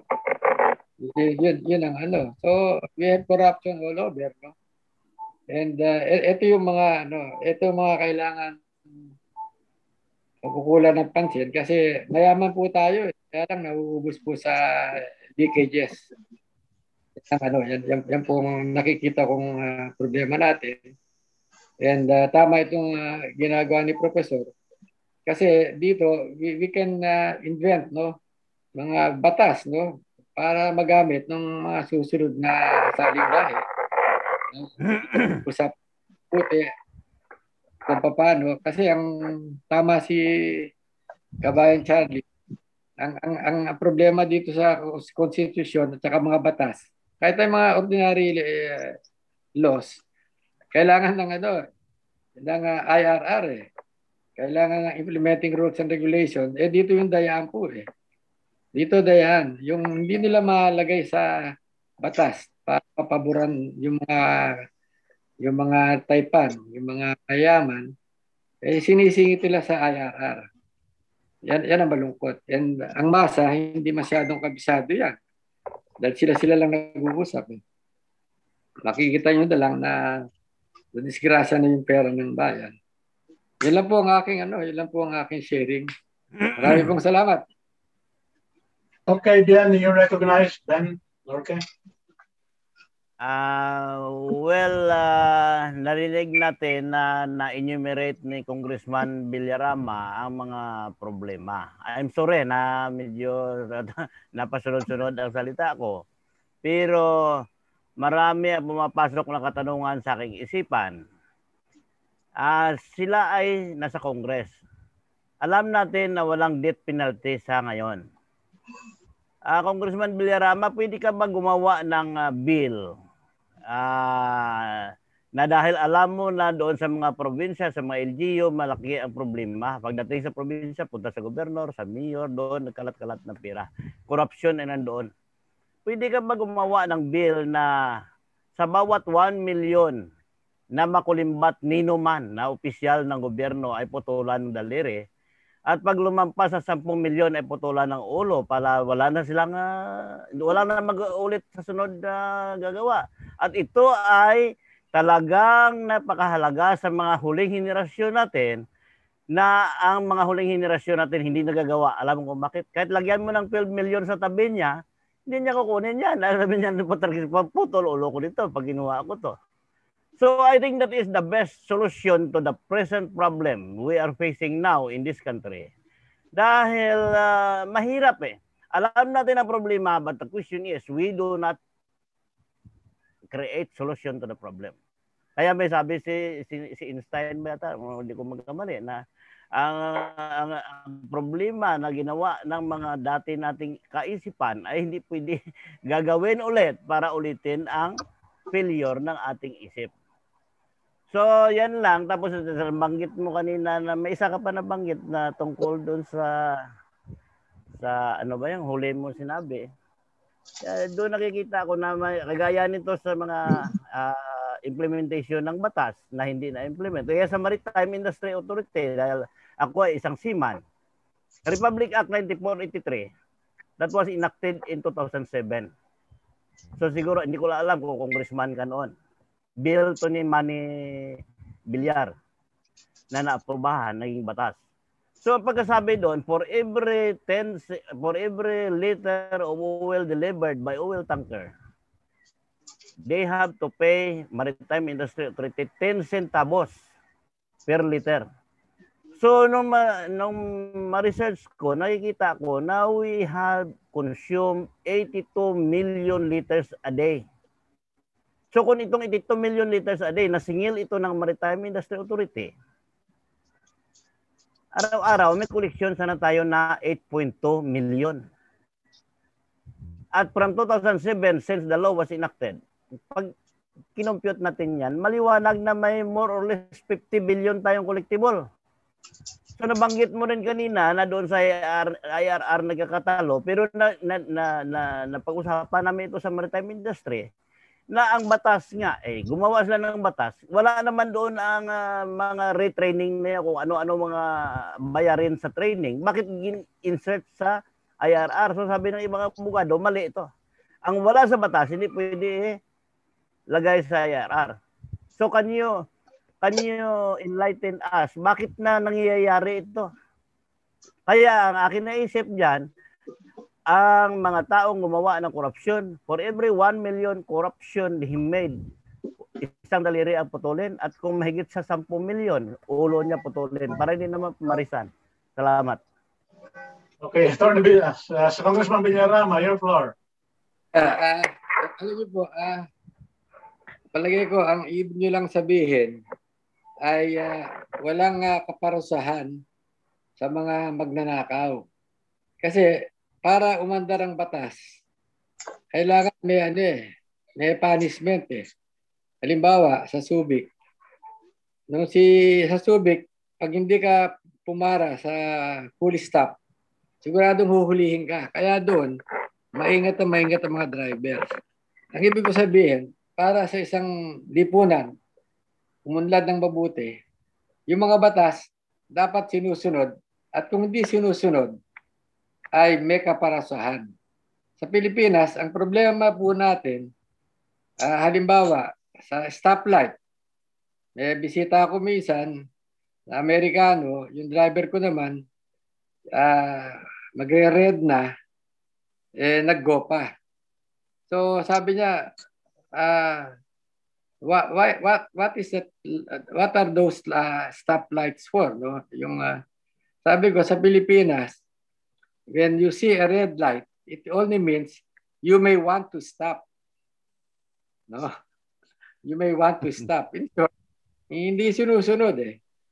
Ngayon, ang number one solusyon talaga para magkaroon ng mahuli, no, o malaman natin ang ginagawa ng lahat, kailangan po transparent. Yung transparency po, ngayon with social media and yung mga makabagong pwedeng kasi kamukhang ginagawa ni Biko, sa bidding nila, naka-video, no? Mapapanood mo sa bahay mo kung sino-sino naglalaban sa bidding, kung ano mga kampanya, no? So, ang laki na savings siya, kaya awarded yan na outstanding mayor, no? So, it's not impossible. Ang kailangan lang po talaga, makahalal tayo ng Pangulo na may political will.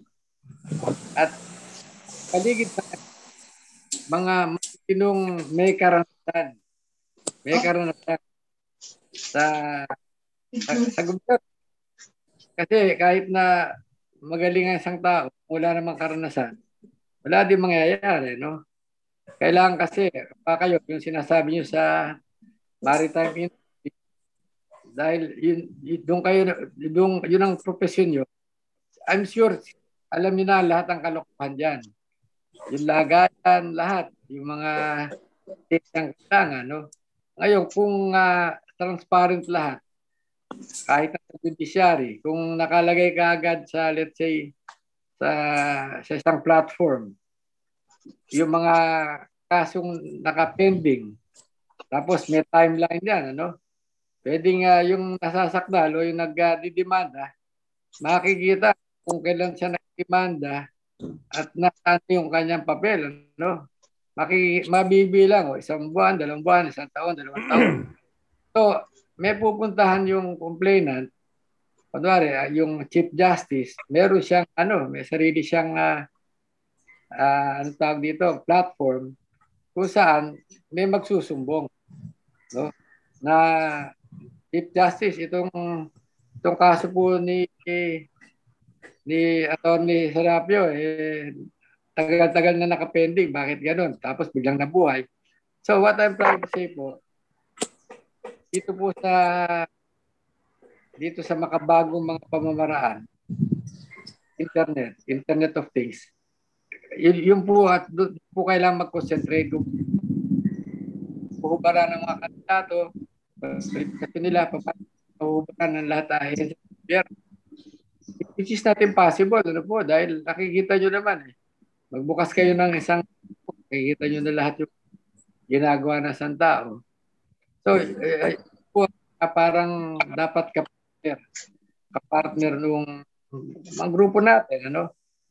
Aside from yung mga batas, tingnan natin kung paano natin, kaya nga po tayo nandito, para mga congressman tayo, para mapagkakala po natin anong ilalagay natin yung batas at saka tayo na rin ang susulat ng IRR.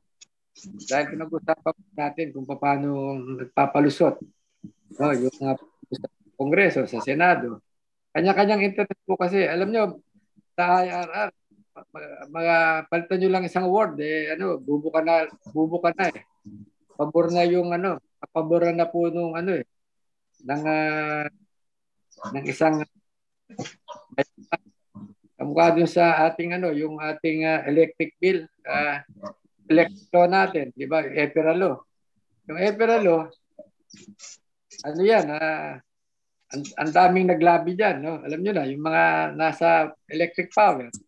Kaya yung original yan, hindi nakakilala nung nagsulat nung lumpas, no? Tayo siya, kaya monopoly naman. So, marami po tayong trabaho talaga. And yung frustration, naiintindihan ko po, talagang pwede lang putulan ng ulo sa luneta itong mga salbahing ito. Kaya lang po, mukhang Old Testament na po yan.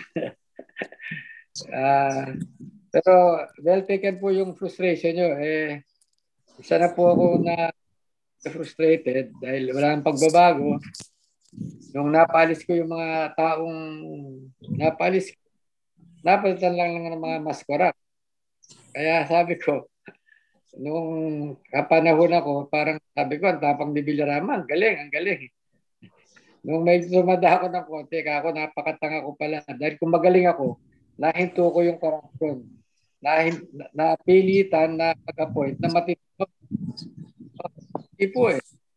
Yung isang pinalit, 2 case, tumakbo sa Singapore, doon namatay ng cancer, ayaw bumalik kasi plunder, walang bail eh. Attorney. Walang bail eh. So, hindi yung MRT, yung LRT1 extension from Baclaran to Imus, Cavite.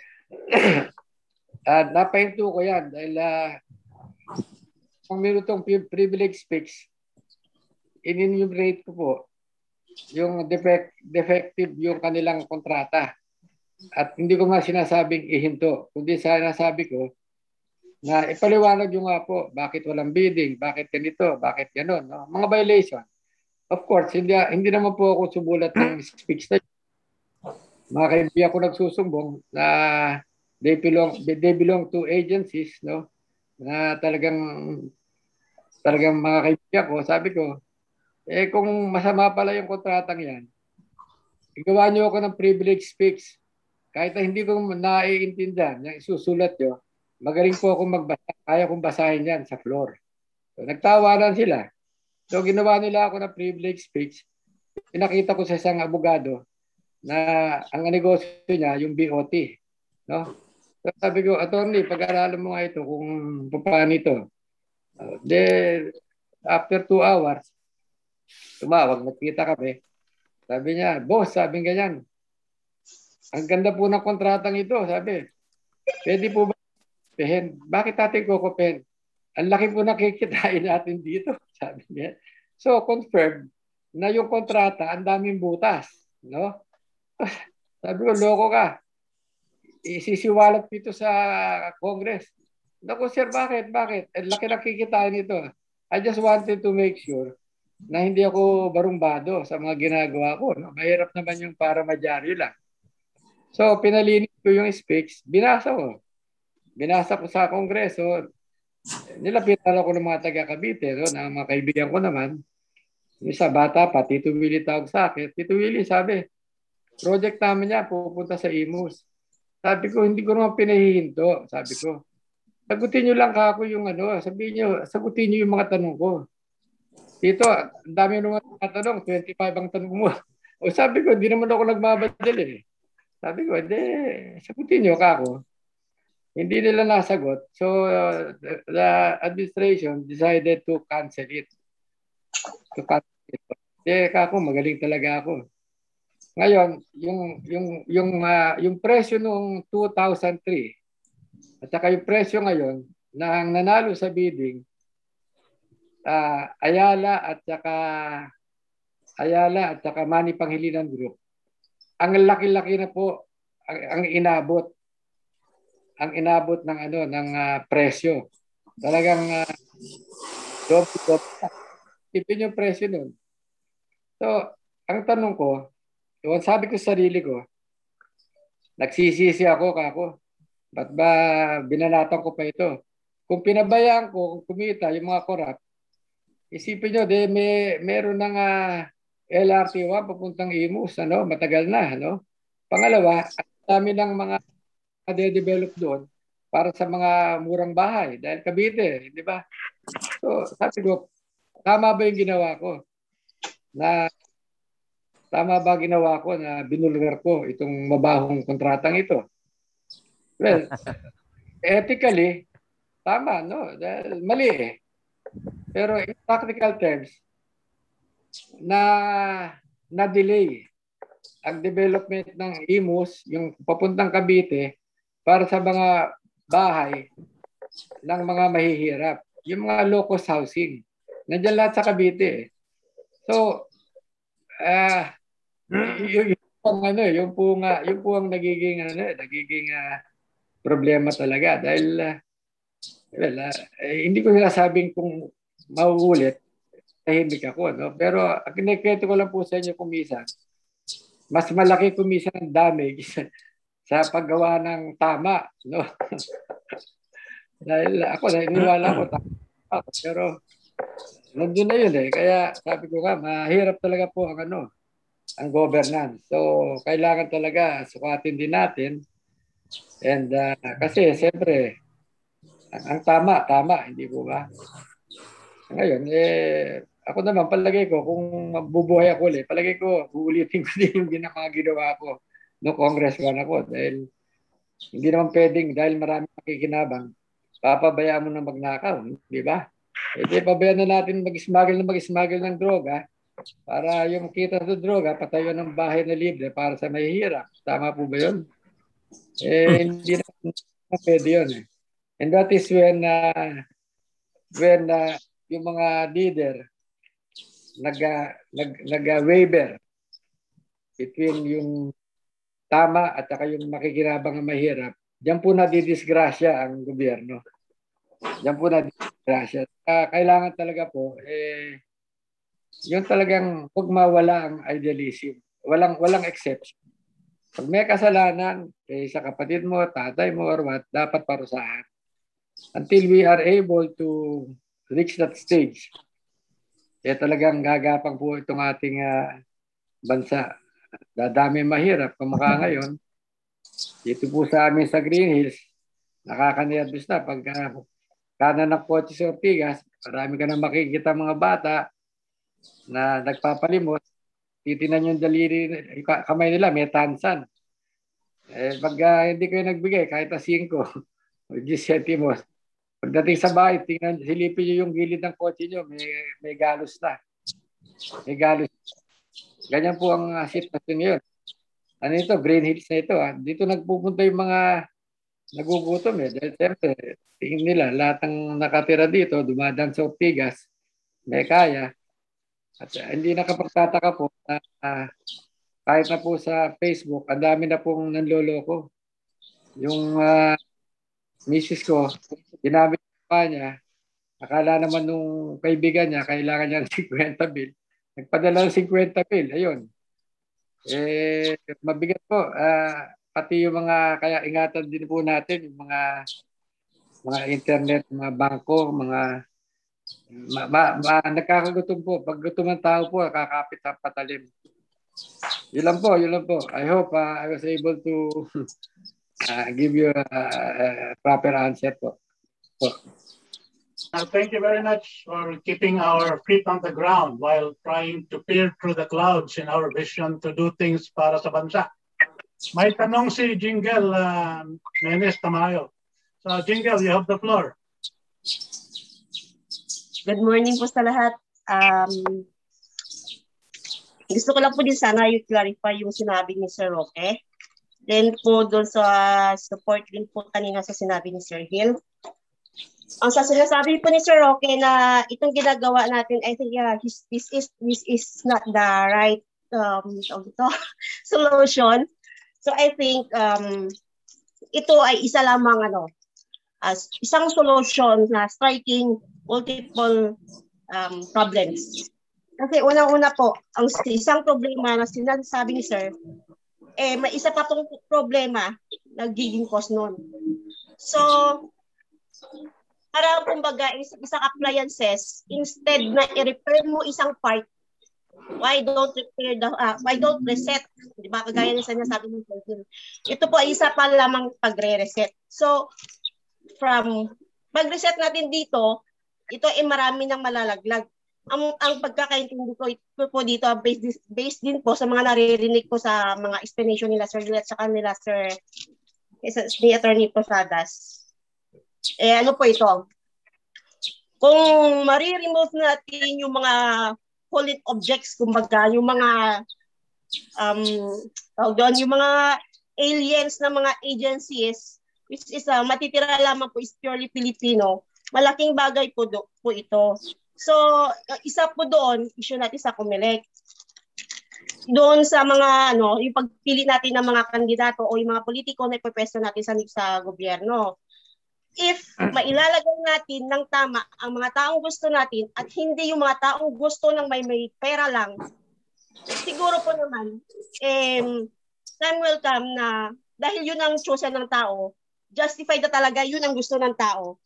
Siguro naman ay makakapagservisyo yun sa tao at hindi yung bumibili lang ng boto at hindi yung mga tao na lang na finand o nilagay doon ng mga taong may pera lang.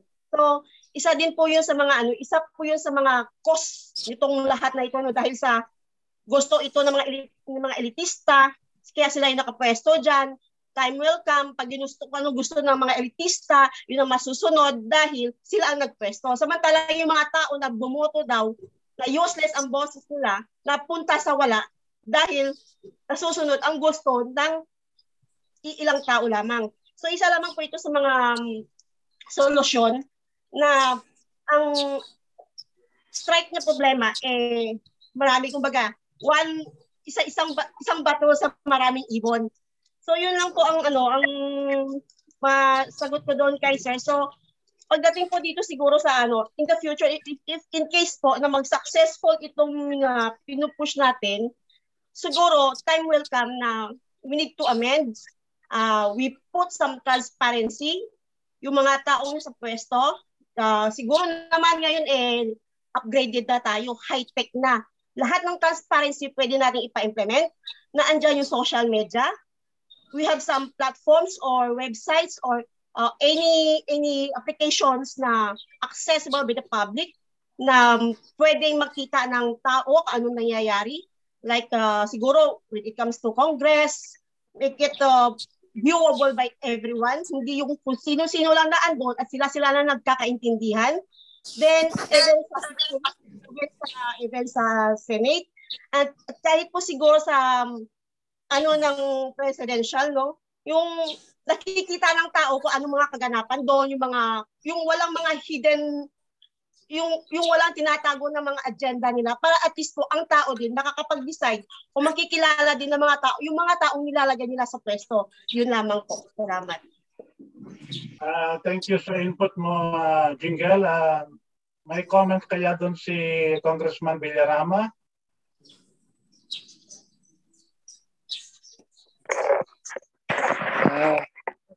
Hindi ko po masyadong nakuha yung issue na ang binabanggit ni Jingle, I think nasa Tuguegarao siya, based siya sa Tuguegarao, pero she is originally from Antique. Ang kanyang tinatanong ay this process na ginagawa natin will lead to transparency at mapipilitan na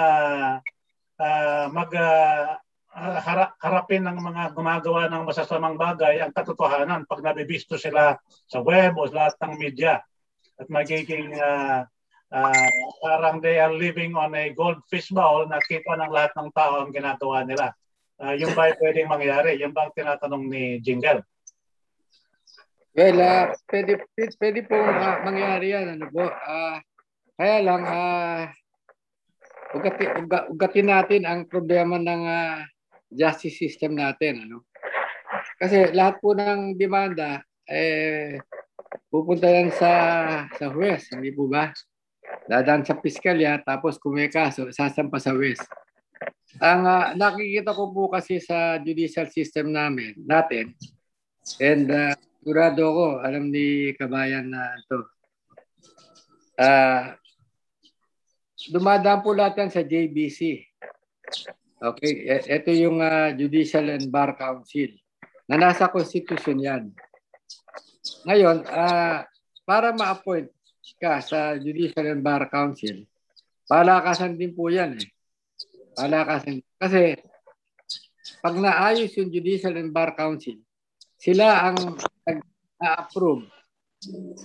Ito ang kanilang i-recommenda bilang municipal judge,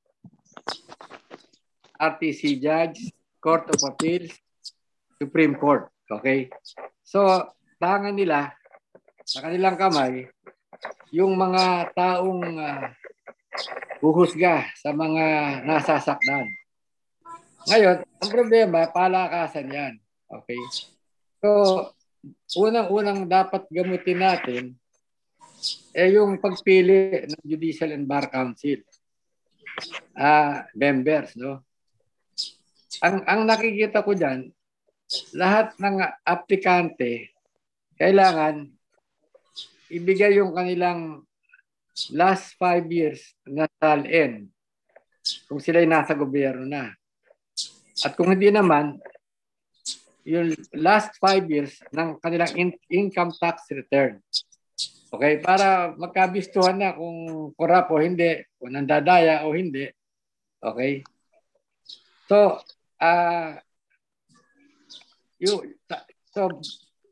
hopefully, yung ma-appoint na members ng Judicial and Bar Council, malinis ang background. Okay? Ayun, ang problema dyan,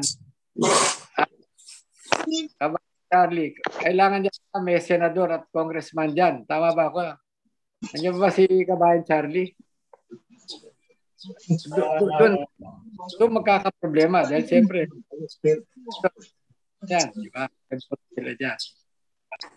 Pero yung hindi mga politiko na miyembro, kailangan malinis na malinis yan. Kasi pag naglakaran para, let's say, municipal trial court, sabihin na, small time lang yan. Nasa probinsya yan. Kasi, kumbaga sa nabubuntis, yung semilya ng lalaki, malinis talaga. Okay? So that, pag nag-apply naman yan ng judge, ganun din dadaan na naman sa judicial arc. So magsasabita naman siya ng kanyang salin, statement of assets and liabilities. Okay? Hanggang paitaas yan. Hopefully, no, may makikitang hindi qualified dahil hindi balanse yung kanyang income tax return or yung kanyang salin. Of course, meron pa rin palusot diyan kung paano lalakarin. So, ito nakikita para maging non-political yung kasi para idaan sa commission ng appointment. Yun, patak sa lakaran yan dahil congressman at senador, no? But pag ganyan, yung mga may complaint against itong mga kandidato, pwedeng mag-file at humarap sa appointment para isiwalat yung kanyang nalalaman tungkol sa isang kandidatong justice o Court of Appeals o RTC judge or municipal trial court judge, no? Kasi doon nag-uumpisa lahat Pag mali ang umpisa,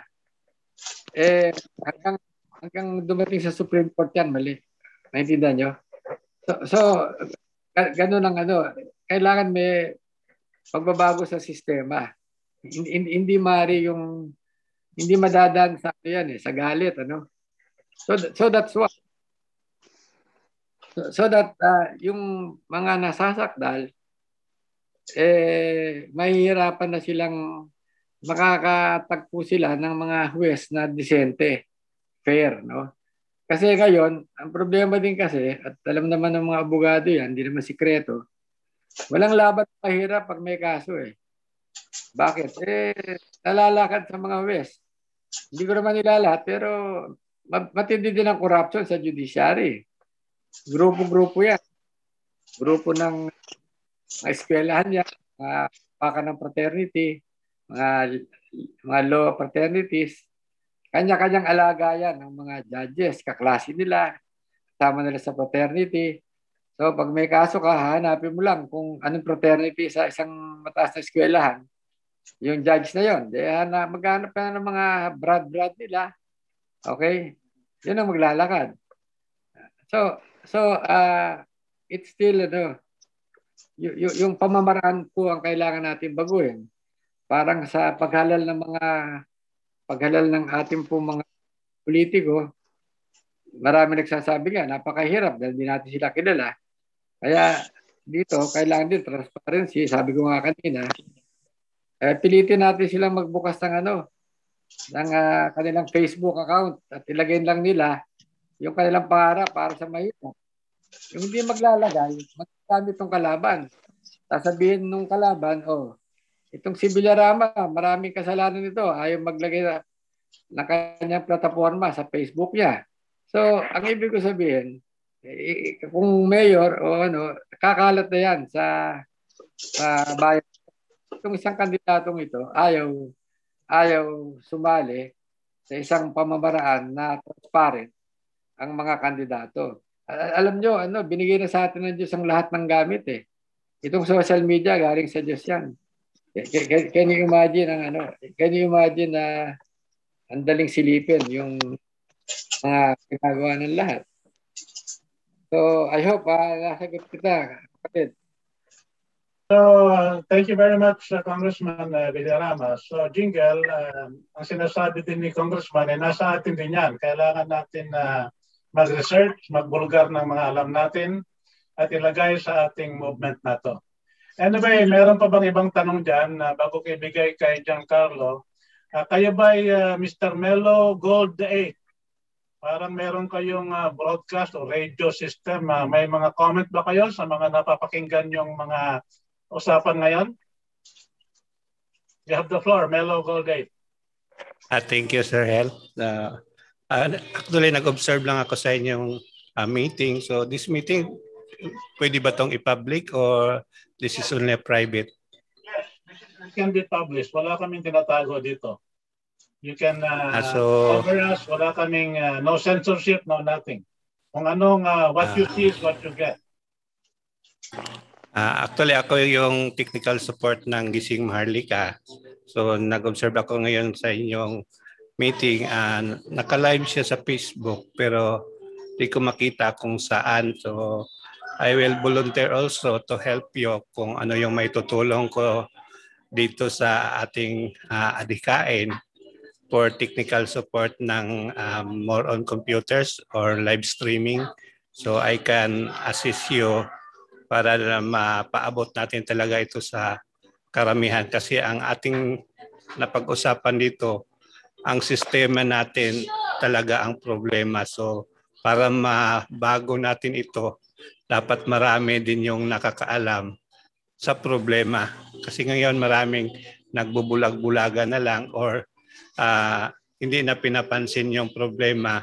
Kaya walang nangyayari. So as we fight in with Gising Maharlika, na dapat gisingin natin yung ating kababayan na sa sitwasyon ngayon. So marami kasing brainwash, marami yung natutulog na. So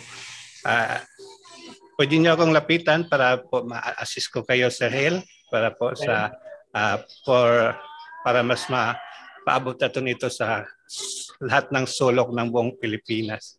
So yun lang, sir.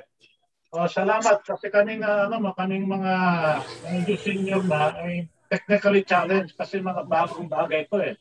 Hindi namin anong mga pipindutin namin para mapalagay sa remote. Tago ako muna ng senior kasi para maging member ako dito. Member, pwede ka nga mag-member anytime and we will reach you. Basta yung handle mo, Melo Gold, I will PM you and we will be in contact. Wala dito pa. Lahat ng dito, mga bata at matatanda, na pinagyakap ng panahon. Kaya tayong lahat dito, harapin natin ang mga problema natin together.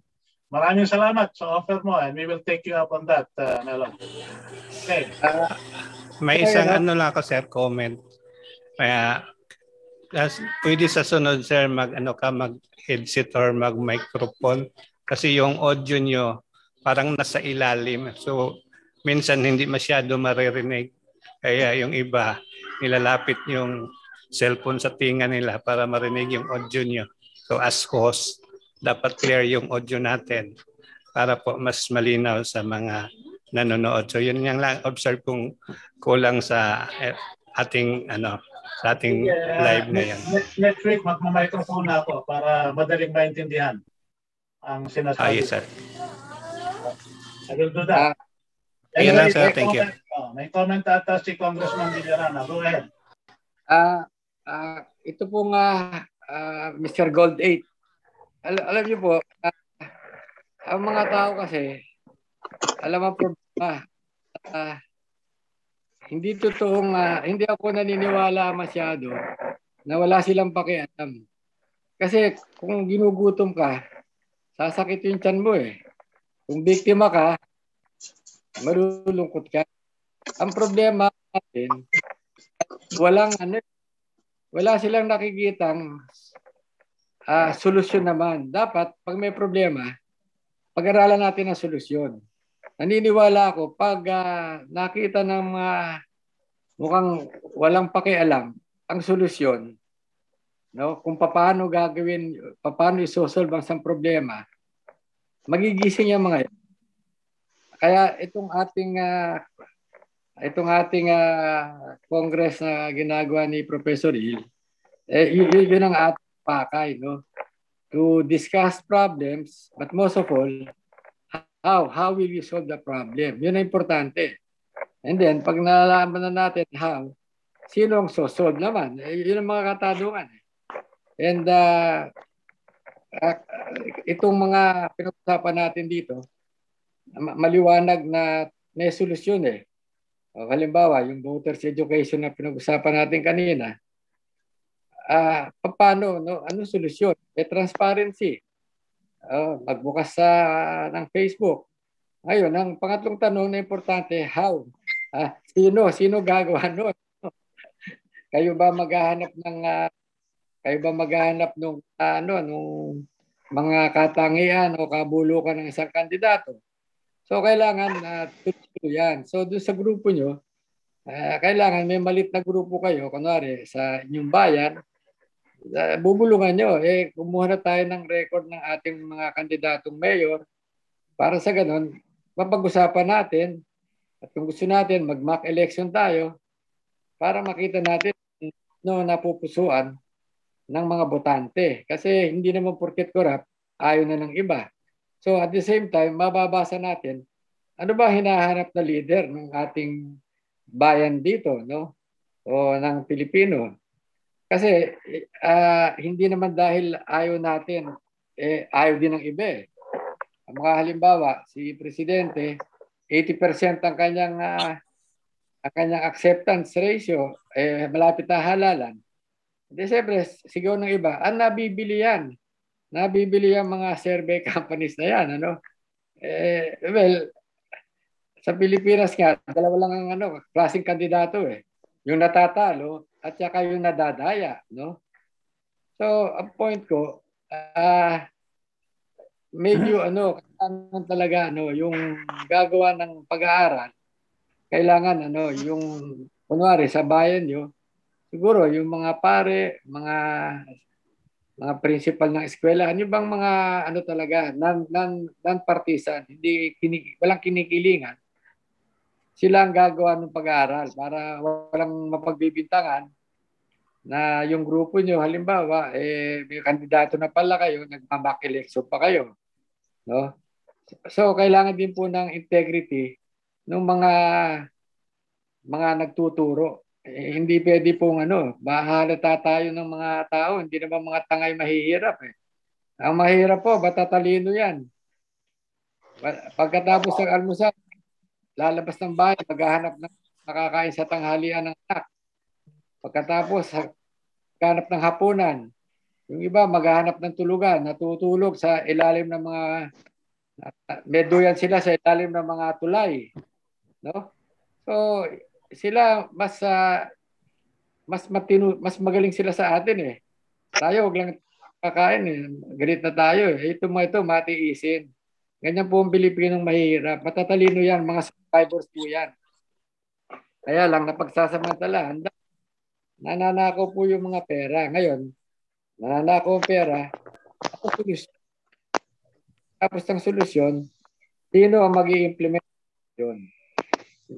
Po ang kailangan natin laging tinatanong pag nakakarinig po tayo ng may problema.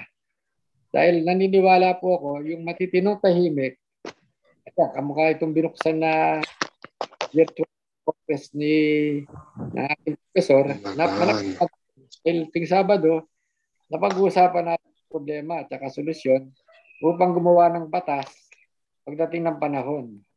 So, baka lumabas yan mas magaling po tayo sa mga halal. Yun lang po.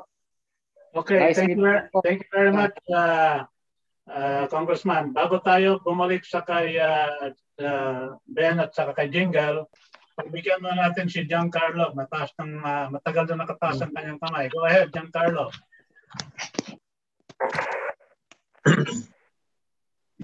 Giancarlo, you have the floor. Go ahead. Hindi ka namin marinig. Giancarlo, we can't hear you.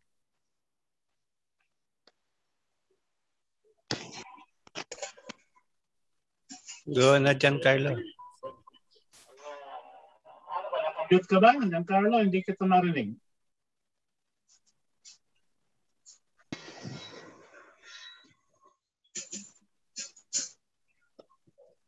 Hindi natin marinig si Giancarlo. So I'll give the floor to Jingle. Jingle, nagtaas ka ng kamay kanina? O hindi, bibigay ko na kay Guyan. Okay, Jingle, go ahead. Thank you, Sir Hill. Sir, may tanong lang sana ako doon kay Congressman Villarama. Is it possible po ba na in the Congress, Senate, Office of the President, ganun, for the sake of transparency, during session, whatever, anong meron man na may pag-uusapan sila within that hall, magkaroon sila ng official, sabihin natin, FB page. During live session, you have to go live it para lahat ng madla ng tao nakikita kung sino yung mga pagkikita mo during session kung sino talaga yung mga concern, kung sino talaga yung mga officials dyan na may care sa tao at saka sino yung mga active at makikita mo kung sino yung may mga personal agenda. Yun lang po, sana kung possible po ba yun na magkaroon ng official FB page. Well, alam niyo po, nasa taong bayan po yan eh. Halimbawa, no, on a national level, kung magsasama-sama yung mga dean ng colleges, yung mga retired justices, mga retired bishops, no?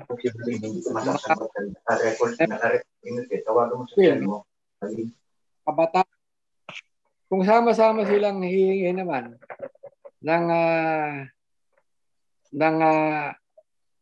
may message sila sa mga kandidatong presidente, vice presidente, kahit sa lahat na po, pati senador, national in scope. Palagay ko po, mapipilitan silang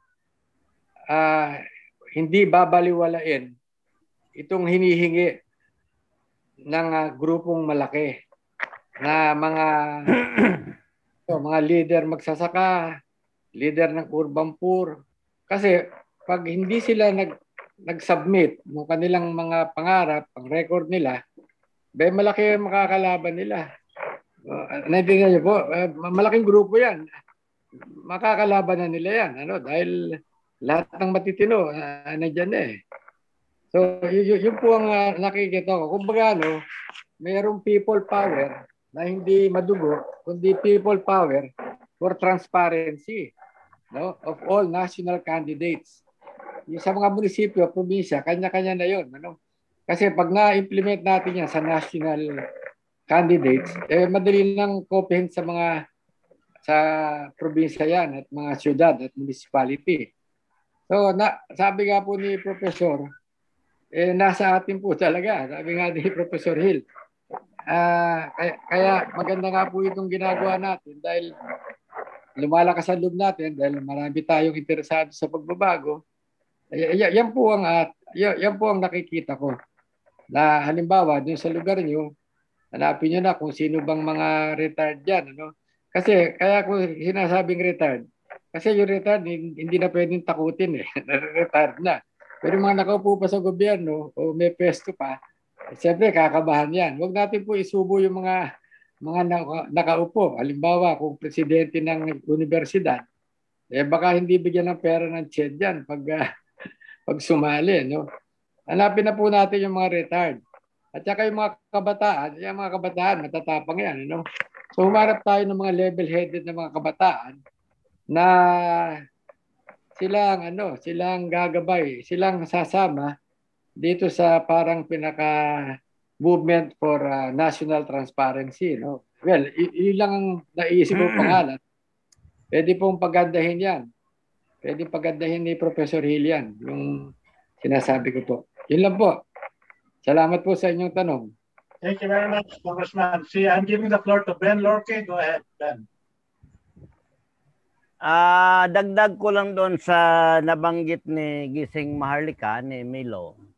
Kami ni na Captain Ray Baliros, more or less 20 years na kami nakipaglaban na matino itong maritime industry natin. Dahil kami ay mga marino. Kapitan Baliros, ako naman si engineer. Now, ang masama dito sa atin, ang mga lawmaker natin talaga may problema. Una, mayroong international treaty na ratipikado ng Pilipinas. Sinulat ko ito sa Marino Party List. Sinulat ko ito sa OFW family na please make a bill or enact a law na magkaroon tayo ng proper interpretation ng mga international treaties at international convention kasi ginamisinterpret ng mga kasamahan natin dito pagdating ang international convention and treaties para pagtirahan nila. Hanggang ngayon, wala nangyari. So, isa sa mga bagay-bagay na nakipaglaban ako ay itong pag-implement nila ng officer in charge OIC kung tawagin, at saka MLC, Maritime Labor Maritime Course, no? Na hindi ito requirement ng Standard of Training, Certification and Watchkeeping kasi doon sa forward pa lang ng Standard of Training, Certification and Watchkeeping, maliwanag ang sinabi. Part A of this code is not part of the it is governed by the Vienna Convention of the Law of Treaties. So ang ibig sabihin, pag nag-interpret ka ng International Convention, dapat gamitin mo to ngayon ang Vienna Convention of the Law of Treaties with due respect to pacta sunt servanda. Na the agreement has to be faithfully respected. Ngunit ang nangyayari dito, hindi na respeto ang International Convention at saka International Treaty. So ang ginawa ko ngayon, nag-request ako ng kay Senator Grace po na imbestigahan ito sa Senado. So na magkaroon ng investigasyon sa Senado, wala nangyari noong 2008.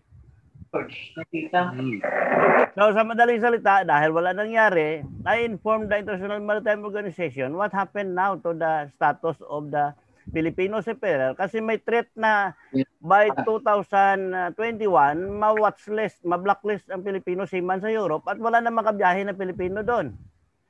Now, alam mo kung ano nangyari? Dahil nagkaroon ng issue doon sa International Maritime Organization sa European Maritime Safety Agency. Ang request ko noong 2008 na i-abolish itong training na 60,000 ang tuition fee for 4 months training. Kagaya ko, more than 20 years ako na nagsakay sa barko. Pa-training mo ko ngayon, magbayad ako ng 60,000. Ang magtuturo sa akin ay junior ko. Ano tingin nyo? Mas malaki pa ang alam ng junior ko. Kung minsan mga estudyante ko pa nga nagtuturo. So kapag pinasok ko yan ang training na yan, sira ang training program nila. Alam mo kung bakit? Pag tinanong ko estudyante ko kung ano yan, sabihin lang niya sa akin yan, sir, alam mo naman yan. So useless. Pero because of corruption, nanatili ang ito. So dapat ang mga lawmaker natin, yan sabi ko nga, gumawa sila ng guidelines na ma-interpret itong mga international treaty and international convention para maiwasan natin ang pag-misinterpret ng mga batas na ito para i-apply nila ang korupsyon. Kasi nangyayari nga, ngayon, Dahil sumulat na ang European Maritime Safety Agency na delikado tayo sa Europe, alam mo kung ano ginawa ng Maritime Authority? Inabolis ang training course program na ito. So ang nangyari, kung 600,000 marine officer ang kumuha at 60,000 per course, napakaliwanag na 30 billion ang nakulimbat ng mga mapagsamantala sa mga seaman. So yan ang napaglaban namin na Ray Baliros na dapat kung ano nakasaad sa international treaty or international convention, ang main intent and purposes lang ang sundin. Huwag yung dagdagan pa. Kasi pag dinagdagan mo na, iba na. Hanggang na napuna tayo ng International Maritime Organization, nasabi niya malaki ang korupsyon sa Manila. Malaki ang korupsyon sa Pilipinas. Huwag na natin sila papuntahin dito sa atin. So ang naapektuhan dahil sa kalukuhan ng mga namumuno sa gobyerno, ang apektado ang mga practitioner. So kaya yan nga sabi ko na ulitin ko ulit na para maiwasan itong mga problema na ito, yung putol daliri sa bawat 1 milyon na nakulimbat at saka putol ulo sa bawat 10 milyon na kulimbat, dapat magawaan ng Kongreso ng paraan ito at ma-implement ng mabigyan solusyon ang lahat ng problema na hinaharap natin dito sa bansang Pilipinas. Salamat po. Okay, thank you, Ben. Pero yung makikinig sa atin ng mga tao yan, kung tayo ay magkaroon ng mga malawakang pagkilos na ginagawa natin ngayon. Tulad ng ginagawa natin dito sa 1899 Congress natin, ito ay hindi lang pag-revive ng Malolos Congress, ng spirit ng Malolos Congress, ito rin ay pag-monitor ng buong gobyerno ng Pilipinas.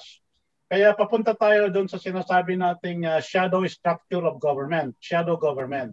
Katulad ng sa iyong kalagayan, ikaw ay napag-usapan na natin to dahil sa ikaw ay expert sa maritime situation. Sa ating Facebook page at saka sa web natin, yung ating Shadow Maritime Institute or Shadow Maritime Authority, ikaw ang magiging head natin doon. So lahat ng mga volunteers natin, tulad ng mga kasama natin sa Gising Maharlika na mga mahilig mag-research, sabi nga ni Congressman Villarama, mahilig mag-tanong kay Mr. Google at saka kay Mr. Wikipedia at saka mag-cruise, mag-browse sa lahat ng mga government offices na may mga pinapublish na data. Ang lahat ng yan ay tutulong sa iyo para meron ka palaging data structure o data source para ma-monitor mo mga kalokohan gagawin yan. Once na maging more efficient ang ating proseso, makikipag-ugnayan tayo sa mga tao sa mga akademya na mga estudyante rin at saka mga dean o mga professors na may pagka-aktivista, sila ay tutulong sa atin para magkaroon ng realidad ang ating pagbantay sa mga taong ito. Kasi kung hindi nila yan bantayan, ang hilig na laro ng mga Pilipino ay patintero. Lulusot at lulusot pag wala nagbabantay.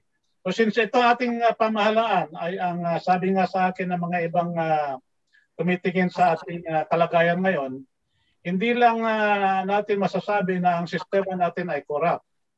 Ang kalagayan natin ngayon is that yung mismong korupsyon ang naging sistema natin sa lahat ng bagay. Nabanggit nga ni Congressman Villarama, corrupt yung legislatura. Hindi naman lahat, pero karamihan. Corrupt ang executive, mga appointees ni Digong. Kahit na matino si Digong halimbawa, corrupt naman yung mga na-appoint niya, yari pa rin ang corruption sa executive department, hindi mawala-wala. Tapos yung mismong sinabi ni Congressman na ang ating judiciary, corrupt mismo. Hawak ng mga iba-ibang mga corrupt na mga fraternities na mga ang laro ay ayusan sa piskalya at sa kalagayan sa huwes. Yan ang mga bagay na ating kalagayan. Ang buong corruption, ang sistema natin. Hindi natin masasabi na ang sistema natin corrupt. Yung corruption mismo ay naging sistema na ng pamamahala sa Pilipinas. It is the rule rather than the exception. Hindi na exception yung mga corruption instances. Ang exception, yung mga hindi corrupt. Mabibilang mo sa daliri mo yung hindi corrupt sa iba-ibang branch ng ating gobyerno. Kaya tayo nagkakaroon ng kilusan na ganito. itong 1899 na movement natin at saka yung shadow government at saka yung ginagawa nyo rin sa RDRG at yung iba pang mga grupo katulad ng KDP, katulad ng mga boses ng mga consumers at saka ng grupo na nagsama-sama nung nakaraang kaarawan ng ating kalayaan na nagdeklara ng pangbabago. Ang panawagan ay magbago ang ating bayan, magkaroon ng isang revolusyonaryong pamamahala para mabago ang mga kalagayan natin na kung saan napakarami at talamak ang korupsyon. Iyan ay gagawa natin ng operational content. I-implement natin ang pagbantay sa kanila. Pilitin natin itong mga supposedly na mga kandidato na nagsasabing sila ay para sa bayan na pag-usapan ang tunay na mga problema ng bayan. Kasi yan ay pag-uusapan natin dito sa ating grupo tuwing Sabado. Mula alas 8 hanggang alas 12. Magbe-break lang tayo, matatapos na tayo, pagkakain na tayo. At tayo tutulungan ng mga technical people na mga bata tulad ng Gising Maharlik at tulad nila Melo para mapaabot natin to sa lahat ng sulok na maaabot ng social media. Later on, pwede nating isipin na bumili tayo ng block time sa isang particular na radio station na medyo mura ang block time at isasabay natin sa radio broadcast itong ginagawa natin. At para makita at marinig na hindi lang ng mga tao na nasa internet at social media, kundi pati yung mga kasulok-sulukan ng Pilipinas na radyo lamang ang kanilang papakinggan. Kaya yan ang ating mga gustong mangyari. Yan ang ating gustong gawin dito. Pero ang karamihan niya, dahil tayo naman ay wala naman nagpapunto sa atin, kumbaga sa party, kaya sa pagsiselebrate ng isang bagay, parang patlak ito. Bring your own funding, bring your own money. Bunot tayo ng sarili nating pera para magawa ang mga bagay na to. Kaya yan ang ating inahanap. Kasi sabi nga, ang paghahanap ng kalayaan ay hindi libre. The price of freedom is not free. The price of good governance is not free. We have to fight for it. We have to be vigilant about it. Kaya yan ang ating ginagawa ngayon. Yan ang ating tinutukoy at yan ang ginagawa natin. Kaya tuwing Sabado, tayo ay magmi-meeting. At sa palagay ko naman, dahil sa regular na ito tuwing Sabado, dadami ang lalahok sa ating mga diskusyon. Kaya nga dapat na tayo rin ay maggawa ng mga paraan na pagpunta natin sa ganitong mga meeting at magkakaroon tayo ng mga sub-meetings during the week. Yung mga, for instance, ang concern sa maritima na sinabi mo, Mr. Lorque, ibibigay yan sa inyo at ikaw din ay gagawa ng sarili mong meeting na Zoom meeting sa committee mo para pag-usapan nyo at pagdating mo sa Sabado, ibibigay nyo na lang ang potential na solusyon para iba pang mga tao na pwedeng magdagdag na sa solusyon mo, magkaroon ng proseso ng pag-implementa. Kasi most likely magagawa lang natin ay documentation, exposure, and reporting. Yan ang kaya natin gawin kasi hindi naman tayo nasa poder. Wala naman tayong kapasidad na magdesisyon. Katulad ng paggawa ng Kongreso ng PAN, legislatura, makakapag-draft lang tayo at mag-recommend ng law, hindi tayo mismo makakagawa ng batas. You have the floor, Mr. Lorque. Nabanggit mo ang judiciary. Ito ang malaking problema sa ating bansa. Kagaya sa amin, sa mga marine officer, that includes marine engineer and deck officer. Gumawa ang Kongreso ng batas na Republic Act 10635 transferring the professional regulatory board or board examination from PRC to Marina. Kinwestiyon ko ito kasama si Commissioner Pobre. Alam mo kung bakit? This violated the Republic Act 1080 na sinasabi nila na once you pass the examination given by PRC, bar, you are automatically considered civil service eligible. Now, doon sa Marina, pag pumasa ka sa examination, walang batas na nagsasabi na magkaroon ka ng eligibility. So, ang ginawa ng Marina, dahil kinwestiyon namin ito sa Korte Suprema, nagmuwa sila ng Civil Service Commission na ang nakasaad doon, pag pumasa ka sa Marina, automatic recognize ka ng civil service. Ang tanong ko lang doon, bakit na isinagasaan mo ang Republic Act 1080 na hindi na, batas ito eh. Ang batas mismo, hindi pwede sapawan ng Memorandum of Agreement. Na ang inwisyon namin doon, na ibalik sa PRC itong board examination ng mga seaman in recognition with Republic Act 1080. Pero since 2014 hanggang ngayon, hindi na ibalik yan.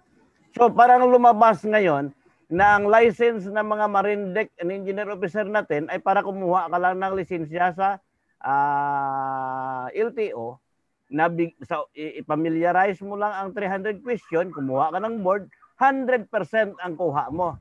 Kaya nagtaka ako ngayon, kahit mga doktor na buhay na talaga ng tao ang kanilang sinasalba, hindi sila makakuha ng 100%. Pero ang mga seaman natin, 100% talaga ang kuha. So ito ang mga dapat na ma-reforma dapat ng Kongreso, na existing Congress ngayon, na dapat maiba natin ang sistema na maiwasan itong korupsyon. Kasi itong korupsyon nagpapalala sa sistema eh. Gina-interpret ang international treaties and international convention in accordance to their personal vested interest, not toward the intent and purpose of the convention itself. Kaya yan nga pinag-anuhan ko na talagang dapat ma-reforma ito, na matino natin kasi kawawa ang mga huling henerasyon. Salamat po. Correct. Kaya tayo nagagawa ng ganitong effort natin na tayo nagsasama-sama para mga bagay na ating, kaya nga tayo tinatawag na shadow government, shadow Congress at 1899 Congress. Ang lahat ng puna natin ay hindi lang natin sasabihin orally, kundi dokumentohan natin at gagawa tayo ng sarili nating version at ibibigay natin sa kanila na ito mga dapat mangyari, dapat gawin. Para hindi lang tayo hanggang puna na oral tapos wala tayong action. Dito mismo sa ating grupo, magkakaroon tayo ng research effort, magkakaroon tayo ng documentation, at gagawa tayo ng mga draft na mga batas. Kaya nga tayo gumagawa ng representasyon. Hinahanap natin na tayo magkaroon ng representasyon sa lahat ng 250 congressional districts kasi yun ang magsisilbing parang congressman natin sa bawat distrito at yun ang gagalaw doon para later on magkalap ng mga signature at petition approval ng 3% of the voters in those districts. Para mismo ang ating shadow congress ang gagawa nitong sinasabing People's Initiative at tayo mismo through the People's Initiative provisions of the existing Constitution makakagawa tayo ng panukalang batas na magiging batas na bypass natin ang actual Congress. Basta maaprubahan lang natin na meron tayong 3% of the voters in each of the congressional districts and a total of 12% of the registered voters all throughout the Philippines. Kaya nga itong ating ginagawa ngayon, papatulong tayo sa magagaling sa mga computer at mga data na para hindi tayo magagawa ng COMELEC, kailangan meron din tayong sariling kopya ng mga registered voters sa kada distrito ng Kongreso. Para hindi sasabihin ng COMELEC, wala yan sa lista namin, wala yan sa lista namin. Para masupil nila ang paggawa natin ng sarili nating mga batas. Yan ang ating gustong gawin. Itong ating effort ay talagang mabigat gawin, pero dahil sa makabagong mga pamamaraan ng pag-handle ng data at saka communication, yung mga tao na katulad ni Melo, Gold 8, sila yung mga tutulong sa atin para maisagawa natin itong gusto nating mangyari. At dahil sa kalukuhan ng Kongreso, gumagawa sila ng mga batas na walang kwenta, gagawa tayo ng batas para sila ay hindi na kailangan gumawa ng batas, lalampasan natin sila, iikutan natin sila diretso sa taong bayan ng paggawa natin ng batas. Yan ang ito natin purpose. Any comment from the audience? I think Sunny Domingo has joined us and he has been silent. Sunny, you promised to comment on the agricultural skills of Dr. Jose Rizal for this June 19 meeting that we have. Sunny, you have the floor. Sunny Domingo. I think Sunny is not in his He's not. He's either on mute. I'm asking him to mute right now, but he's not responding. Maybe he's not there. Okay. I'm recognizing Giancarlo. Dr. Congressman Villaram, you want to say something?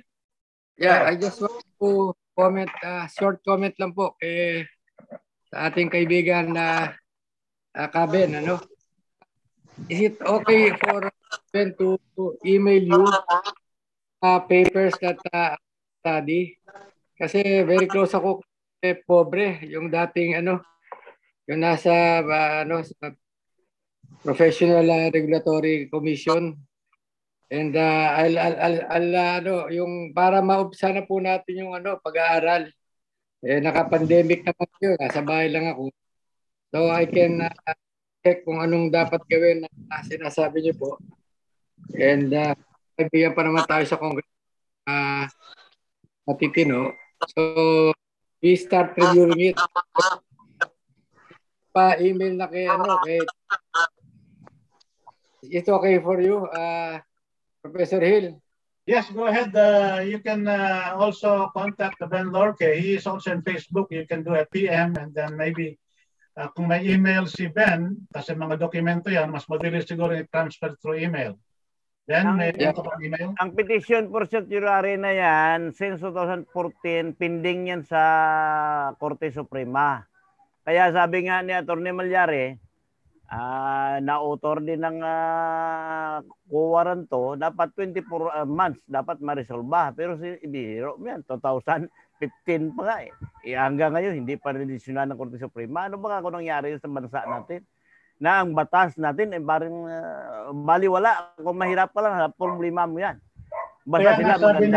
Kaya nga sabi ni Congressman, you can work together, exchange kayo ng mga documents para magkaroon kayo ng potential resolution sa problemang binabanggit mo, kasamang Ben.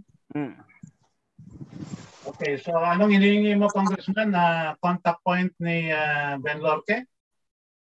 Yeah, maybe I can, hanapin ko na lang kayo sa Facebook. Nasa Facebook po ako. Itong pangalan ko pong lumalabas sa Okay. Itong Wilson kaya lang may mga fake yung litrato namin ni Brother Mike at saka ni Presidente ang cover picture ko. Yeah, before I recognize Giancarlo, Gian Bebiano was raising his hand earlier. Gian Bebiano, do you still want to speak?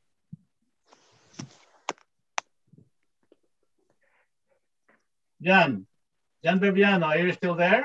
Yeah. Go ahead. You want to speak? Go ahead. Can I change po? Wait po. Since Dr. Jorge Rizal's birthday po today, may saying po na ang kabataan ay pag-asa ng bayan. Kapag kapag na yung 1899 Constitution, there will still be the free will for the youth to follow what is trending in the world. Yes, I think there is no question about that. In fact, kung tingnan mo ang ating kasaysayan, ang gumawa ng ating konstitusyon na 1899 ay mga bata.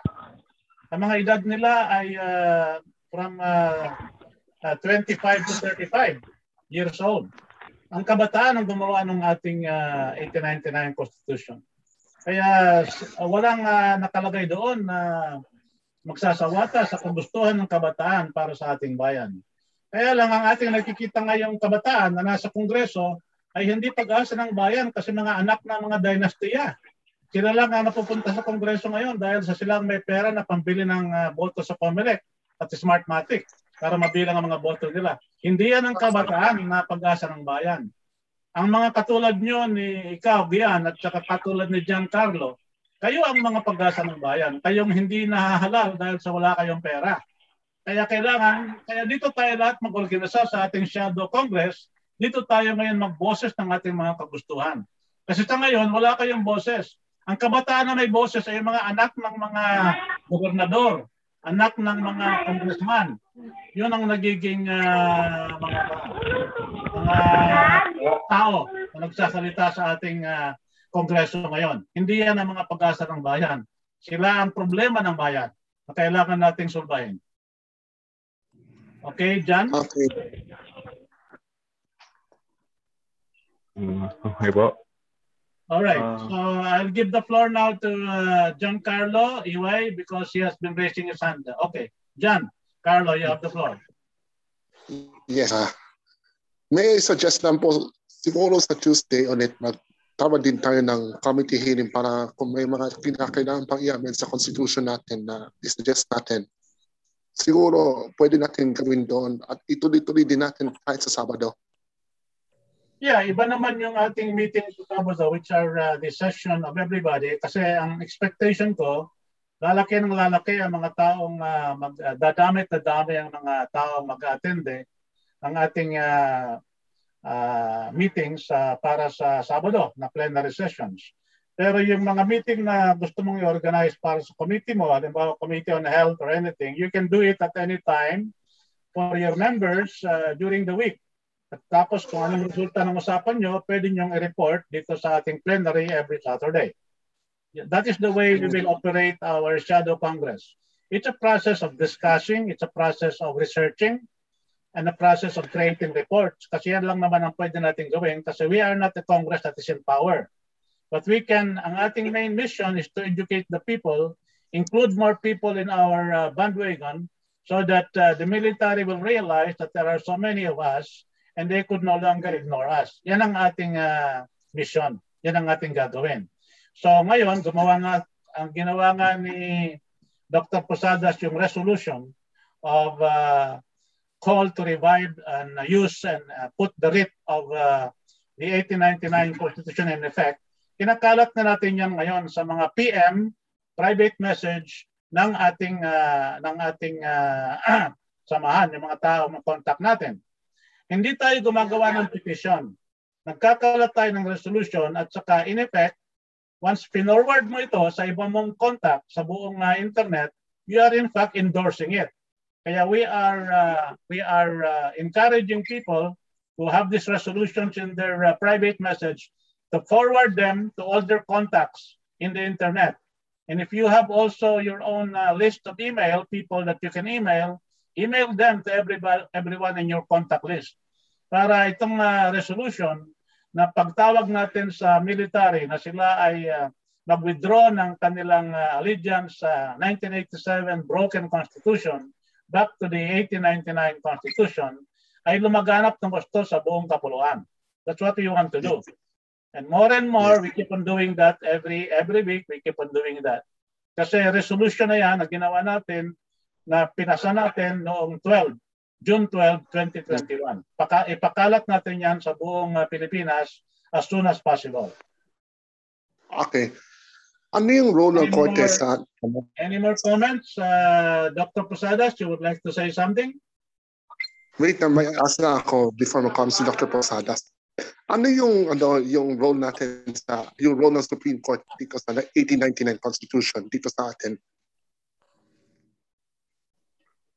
The same thing. We don't have any special role such a people in relation to the Constitution, except that we are now at the moment changing our allegiance from the 1987 Constitution to the 1899 Constitution. Wala naman tayong ginagawang illegal dyan kasi we are just saying that we prefer the 1899 Constitution. Sinasabi natin that we are pledging allegiance to it, but we are not capable of enforcing it kasi hindi pa gumagalaw ang military. It's only when the military moves and listen to what we are asking them to do can we enforce the 1899 Constitution. Our role is to spread the news about the 1899 Constitution, that it is a constitution that can be made whole again and made applicable and enforced in effect once the military gives their allegiance to it. That's why our role is to contact people that we know in the military, whatever their ranks, from ordinary enlisted men to generals, and tell them about our message. That is the role we have to play. Okay. Dr. Posadas, please. Okay, Dr. Posadas, you have the floor.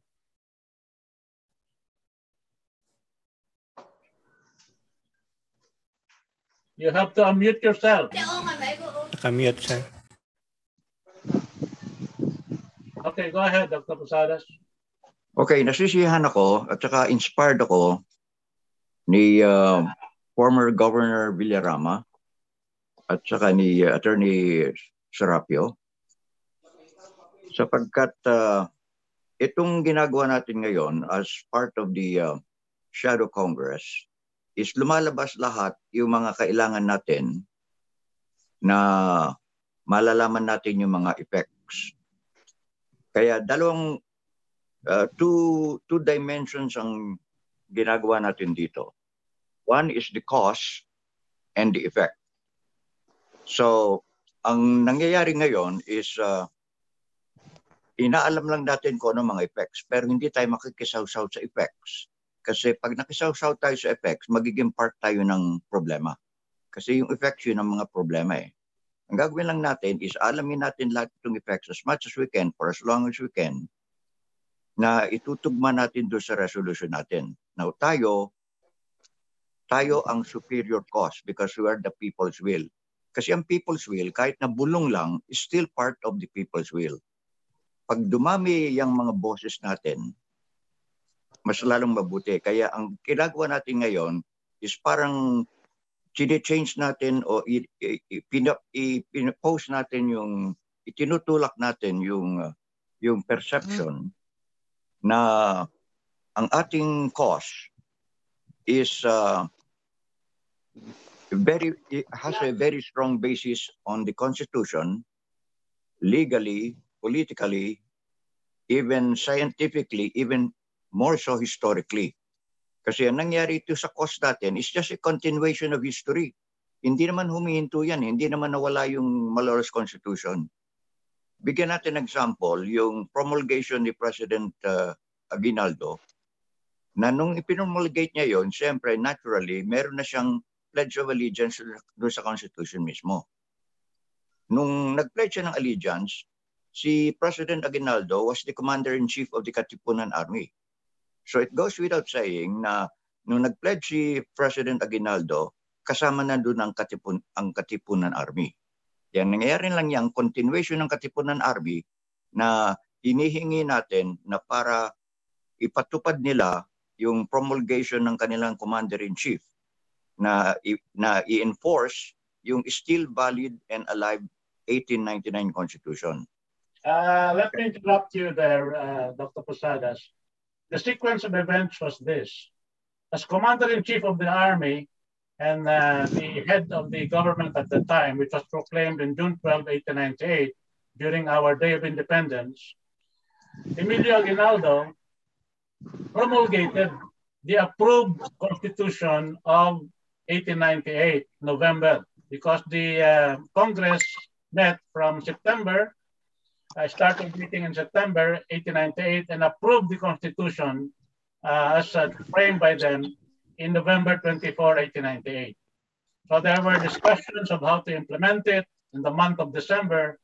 And finally, on January 23, 1899, Aguinaldo, as the head of the government and as the head of the army, promulgated and ordered everyone in the Philippines to accept and follow the 1899 Constitution. After the promulgation of the 1899 Constitution, he relinquished his position as dictator of the government, and he pledged and he swore an oath to serve as the first president of the Philippine Republic under the 1899 Constitution. Those were the sections of events. Just point of information. Yeah. Okay. Yeah. Yeah. The point there is the continuation of the Pledge of Allegiance and loyalty of the Katipunan Army into the present armed forces of the Philippines.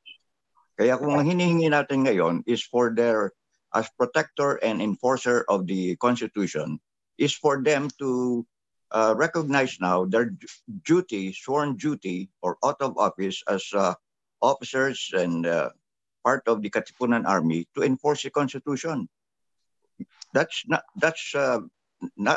is the very issue that we're trying to say here na hindi tayo ang ating cause is not rebellion, is not to regime change, because hindi naman natin gustong palitan si President Duterte ngayon. As a matter of fact, gusto lang namin na ini-invoke natin siya na exercise his out of office to listen to the people's grievances.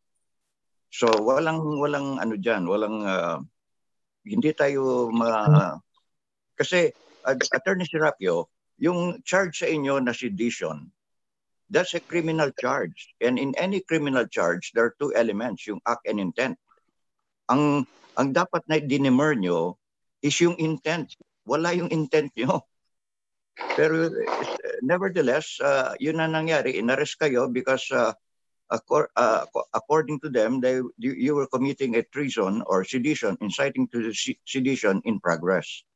Pero wala yung intent doon. Okay, ganun pa man, pag-file nyo na sa Supreme Court, ang pinaka-importante is also include the show cause order sa Supreme Court that to take judicial notice of what's happening now. Doon mapo-point out ang intent nyo. The same intent that we have, that we don't have an intent to cause rebellion. Ang ating cause is just we're entering our cause on the topmost tipping point. We're above the fray now. Kaya ini-exercise natin ngayon to ating freedom of expression through a shadow Congress. Kaya napakalinaw ng ating cause. Hindi tayo makikisawsaw sa effect. We will just continue on even as one voice after the other para napaka-importante na makuha natin yung share ng mga dito sa Facebook. Sapagkat this will be the basis, bottom line of our petition for a plebiscite. Yun, nasa Constitution yun. Yung plebiscite na yun is timeless under any administration. Kung sakasakaling si President Duterte mapalitan through the regular elections ng another president, ang is still part of our constitutional right to ask for any president to issue an order for a plebiscite. Kaya palago ng palago yan, lalakas tayo, nevertheless, because our cause is timeless and all our bases are covered constitutionally, politically, legally, and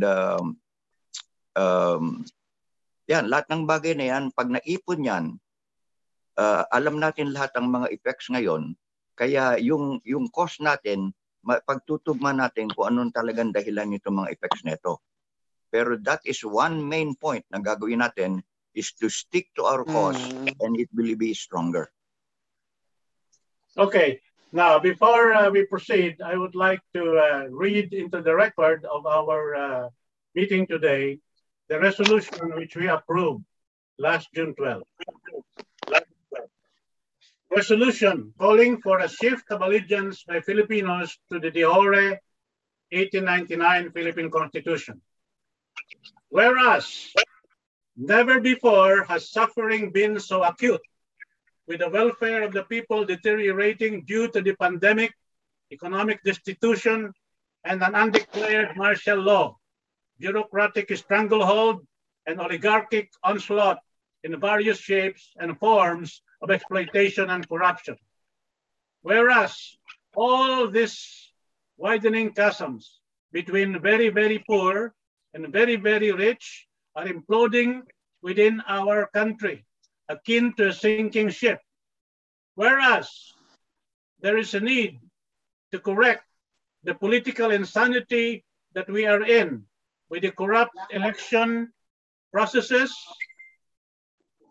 and dominance of rent-seeking oligarchs, controlling the levers of power in a persistent and continuous assault on our electoral sovereignty. Whereas we had been gifted by our founding fathers with the means to peacefully reset our nation through the 1899 Philippine Sovereign Constitution, which has never been abrogated by succeeding organic laws inflicted on the Filipino people through foreign control, influence, and dominance. Whereas the 1987 Constitution has been broken since the 2001 coup d'etat against President Joseph Erap Estrada, with a rogue Supreme Court inventing a non-existent doctrine of constructive resignation, and that since then, the nation has been governed by a de facto, patched up, broken constitution that has never been ratified by the people. Whereas, invoking the writ of the 1899 Constitution provides for a most orderly and peaceful way to effect changes in our current dysfunctional governance. Whereas, only through the invocation of the 1899 Constitution can we clear up the cheating and dishonesty of our election processes so that the sovereign will of the people can truly be reflected in a genuinely mandated governance. Whereas the people's will is superior cause to effect a change in government form and functionality, and the welfare of the people is the supreme law, and the voice of the people is also the voice of God. Therefore, be it resolved, as it is hereby resolved, to reinstate the writ of our de jure Philippine Constitution promulgated on January 23, 1899 by Katipunan Army Commander-in-Chief Emilio Aguinaldo. Be it further resolved that President Rodrigo Duterte and or the leadership of the armed forces of the Philippines in their natural role as protectors of our people is hereby called upon to peacefully shift their allegiance from the broken de facto Constitution of 1987 and enforce the supreme sovereign 1899 Philippine Constitution as the ultimate organic law of the land. So God help us all. Done on January 12, 2021, 1899 Philippine Congress, session year of 2021. That is our resolution, which we will now have to spread all over so that most of the Filipinos will be aware that there is a conscious part of the nation asking for the return of the writ of the 1899 Constitution. Any comment? May comment na ako, no? Go ahead. I think we should join Kamentong tomorrow siguro or next Sunday for this iba pa the Unfinished Revolution program so that we can discuss the issue on this and how we can present the changes that we need to do for our constitution. I did not quite clearly get your suggestion. What is your suggestion? My suggestion is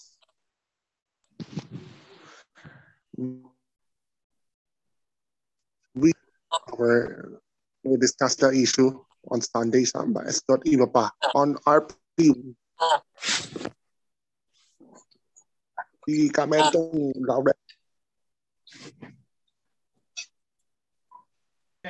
can you restate it? It's not quite clear. What do you want to do? Wait lang, inanapit ko lang ha.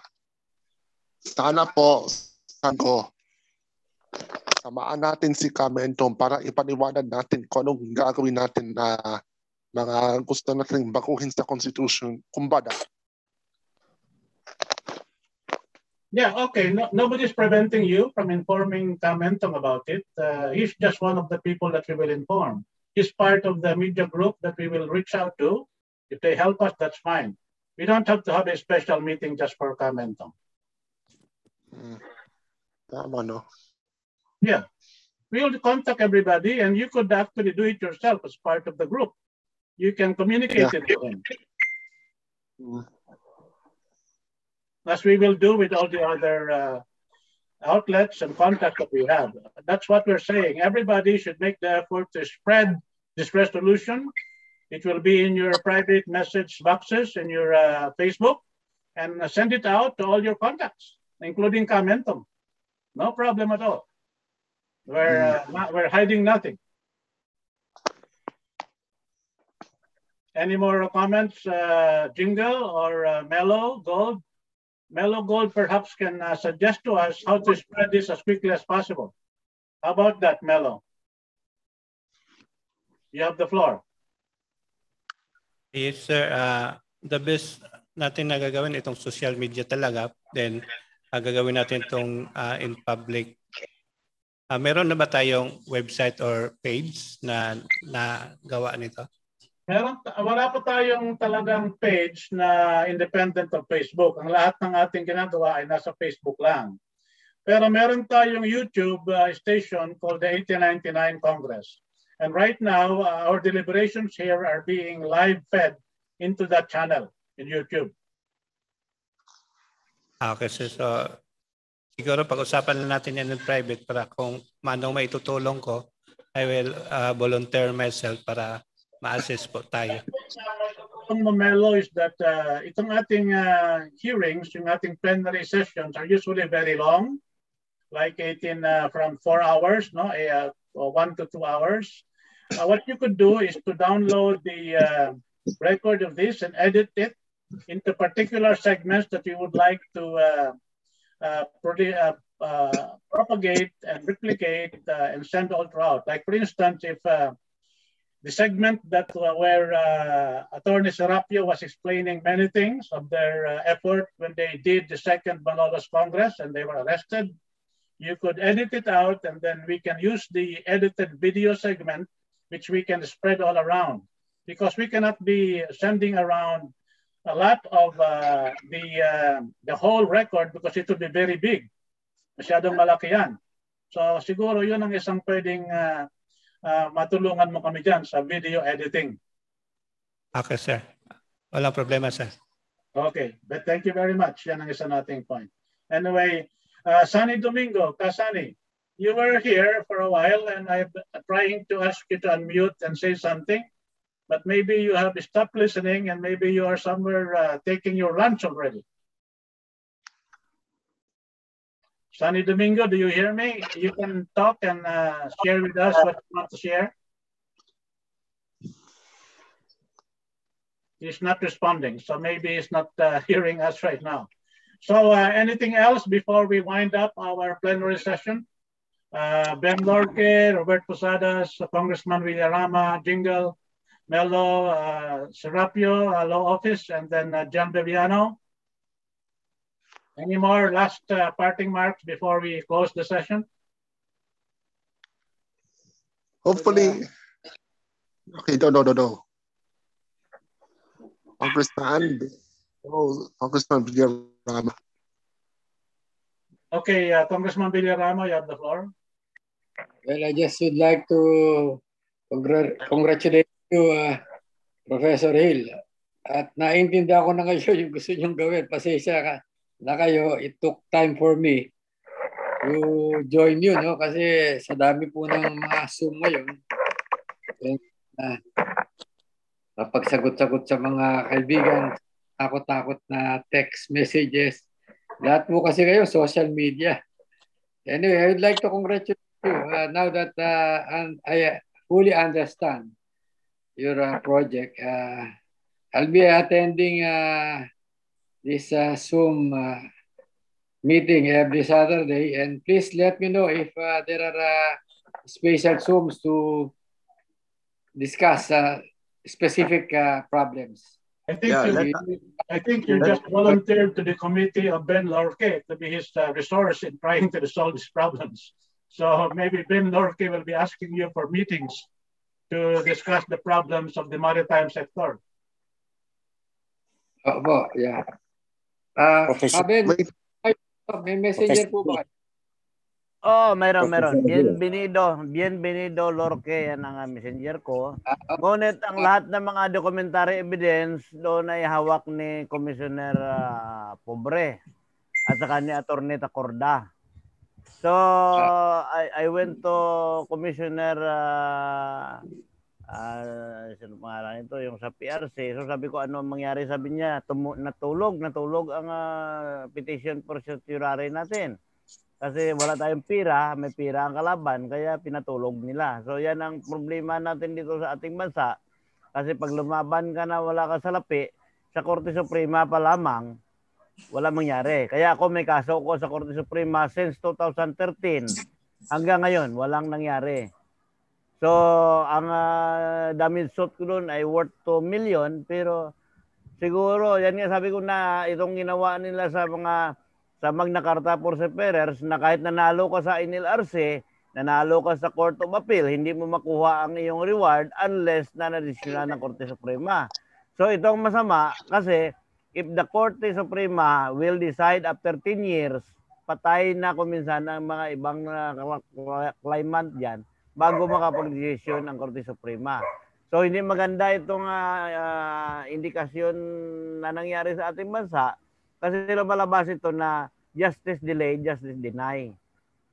Kaya yan ang dapat na ma-resolve natin by doing this 1899 Constitution dahil ang article nito ay 101 lamang.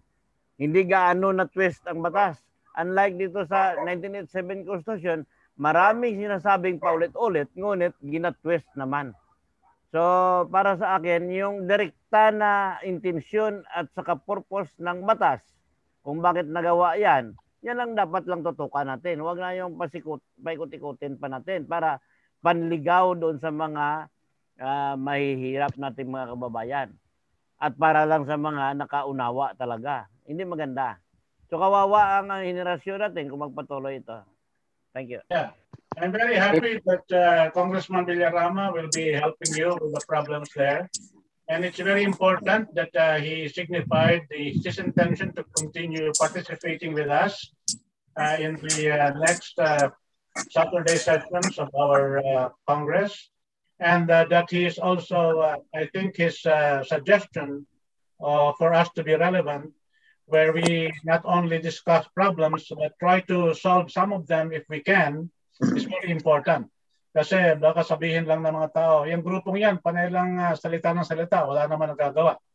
Because things that we can do something about immediately, ay siguro dapat nating pakialaman. Despite our limited resources, let's try to do it if it can be done. And then, but at the same time, we are not precluding anybody from continuing with their previous involvements, their previous commitments, their groups. We are not telling people not to participate in elections. We're not telling them anything. We're just having one message. Give the message that the 1899 Constitution is alive and well, and it will only take the armed forces to enforce it, and it will become an actual living and living constitution, enforceable and in writ again, with its writ all over the Philippines again, being felt by the people. Yun lang ang ating effort. Documentation, communication, and spreading the news that the 1899 Constitution has never been abrogated, and it will come into force and effect once the institutional enforcers of the people, which is the army, listen to the call of the people to, again, implement and follow the 1899 Constitution. Okay, I'll give the floor to Giancarlo. What do you have to say, Giancarlo? Professor Hill, Sunny Domingo. Oh, Sunny Domingo is back. Let's give Sunny Domingo the chance to talk. Yes, sir. I've been listening, although I was late in opening up because I just came from a 3-day travel from Central Luzon, trying to do a crusade on farm consolidation, livelihood, and good governance. And I would like to congratulate the movement that Atty. Villanueva is trying to say as a national transparency movement. Also, in addition to our movement to revive the 1899 Constitution. At ang message ko lang po, let's continue with this. I am not ready to expound on Rizal's contribution to Philippine agriculture. I think there will be a time for that.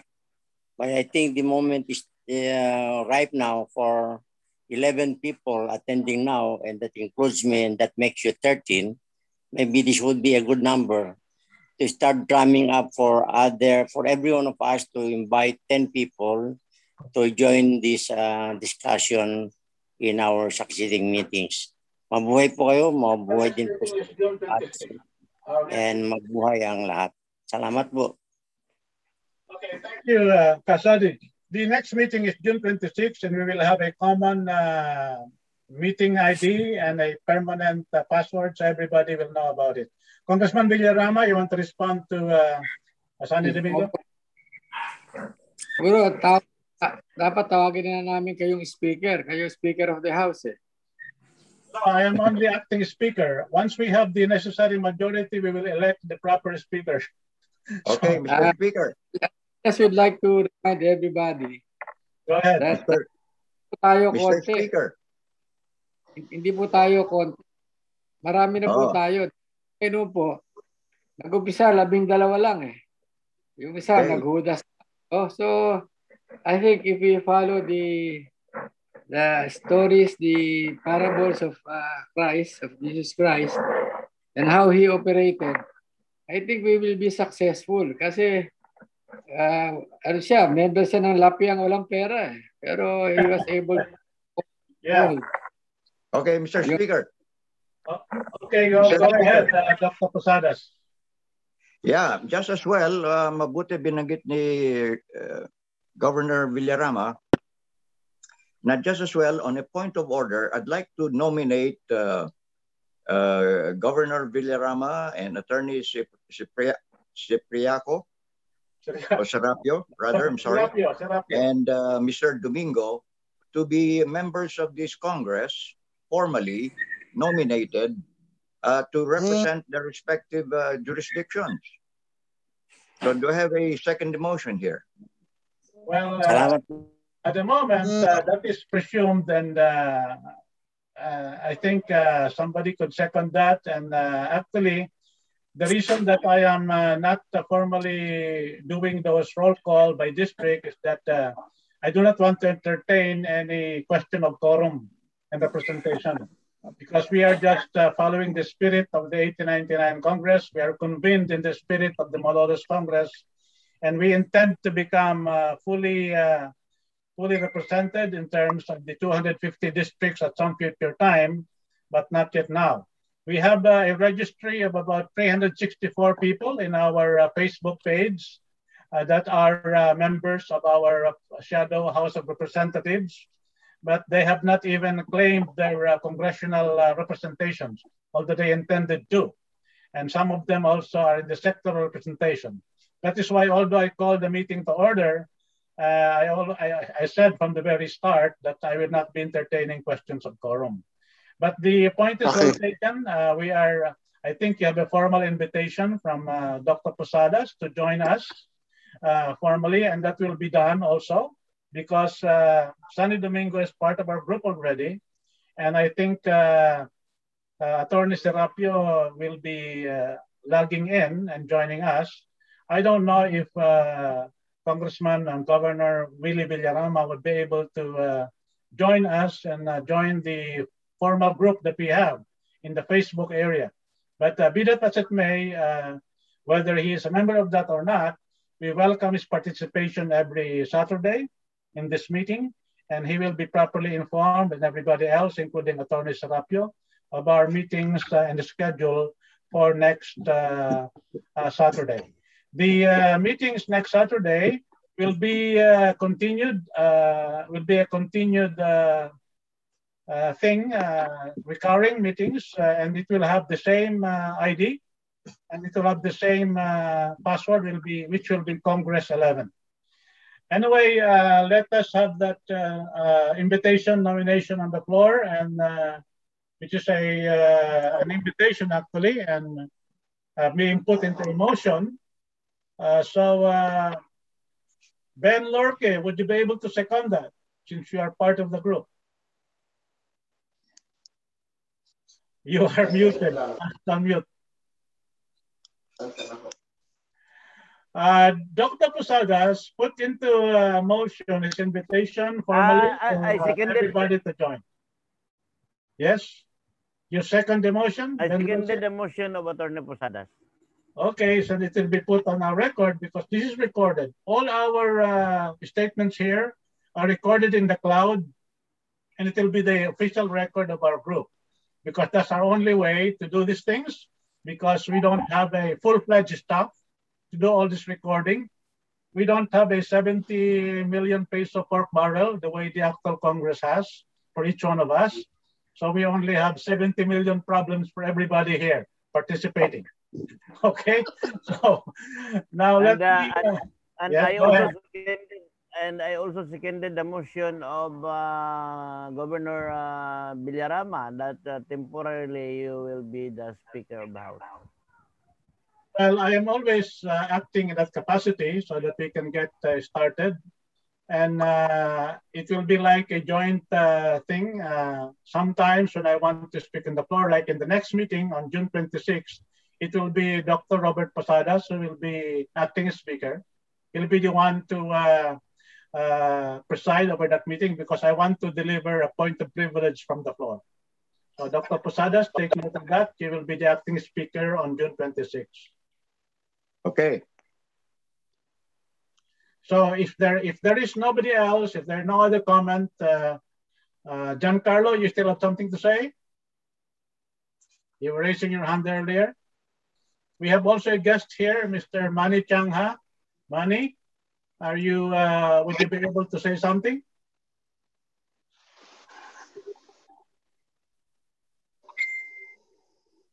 Mr. Manny Changha, are you there? I think he's gone. He's not there anymore. So any other comments, any other last minute suggestions or statements? Hello, sir. Maybe go next ahead, Melo. Saturday, I will offer na atin tong ma-live dito sa ating page sa Siado, dito sa Facebook page, sa group. Ma-live natin to para yung mga member natin maka-view din sila at maka-pag-comment. Kung gusto nilang mag-join sa usapan, yun saka na sila papasok sa dito sa Zoom. Yes, yeah, okay. You can do that for especially for our next meeting, June 26th. Yeah. I will contact you the day before so that we can arrange it or whatever.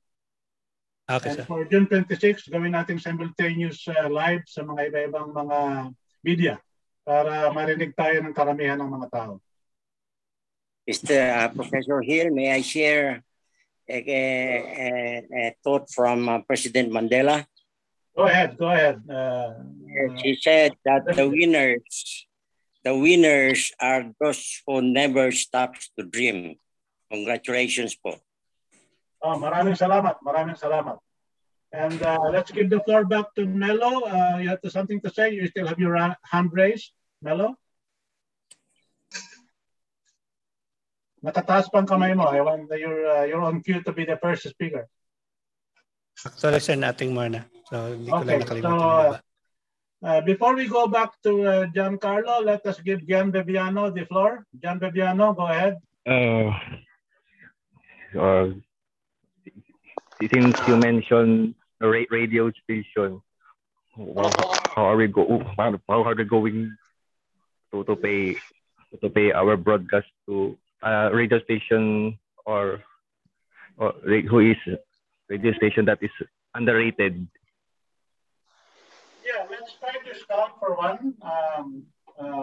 Ramon Jacinto is a friend of mine. I'll ask him whether he has concessionary block time rates for us, or we have to scout for a station that we can afford. There'll be a few people who will be able to donate some resources, and maybe we can do that so that we can also connect to a radio station later. But I would like to do that once we have more participation, maybe about when we breach the 50 figure mark, then we can do that. And at the same time, we will be more skilled in doing the traffic on our discussions because pag marami ng tao, we have to make sure that people should be able to have their chance to speak, and then we will maybe use more of the chat messaging process so that questions that are or topics that are being brought out there together can be lumped together in a discussion priority para ang lahat ng mga point of view ay marinig natin during that particular session.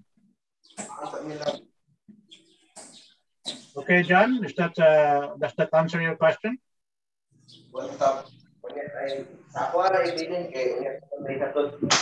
Yes, sir.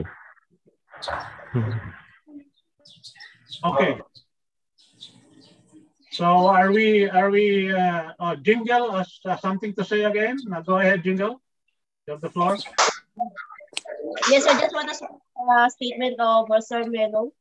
If possible, all the postings in the page, in the FB page, sir, if possible, you can make it public so that we can share and spread it faster and easily so that more people can see it and we can get the attention of others. Then during like session like this, if possible, we can live it also through FB page so that if all those people who are that can cannot join in Zoom meeting, we have the opportunity even only through comments in the FB page, they can express out or they can share ideas to us, and we'll see if they can help us also. That's it, sir. Thank you. Right now, this meeting of ours is having a live feed to my Facebook page, my personal Facebook page, and it's also being live fed to the Shadow House of Representative Facebook page, and also to the 1899 YouTube Congress channel. Those are the three areas that's being live fed with this right now.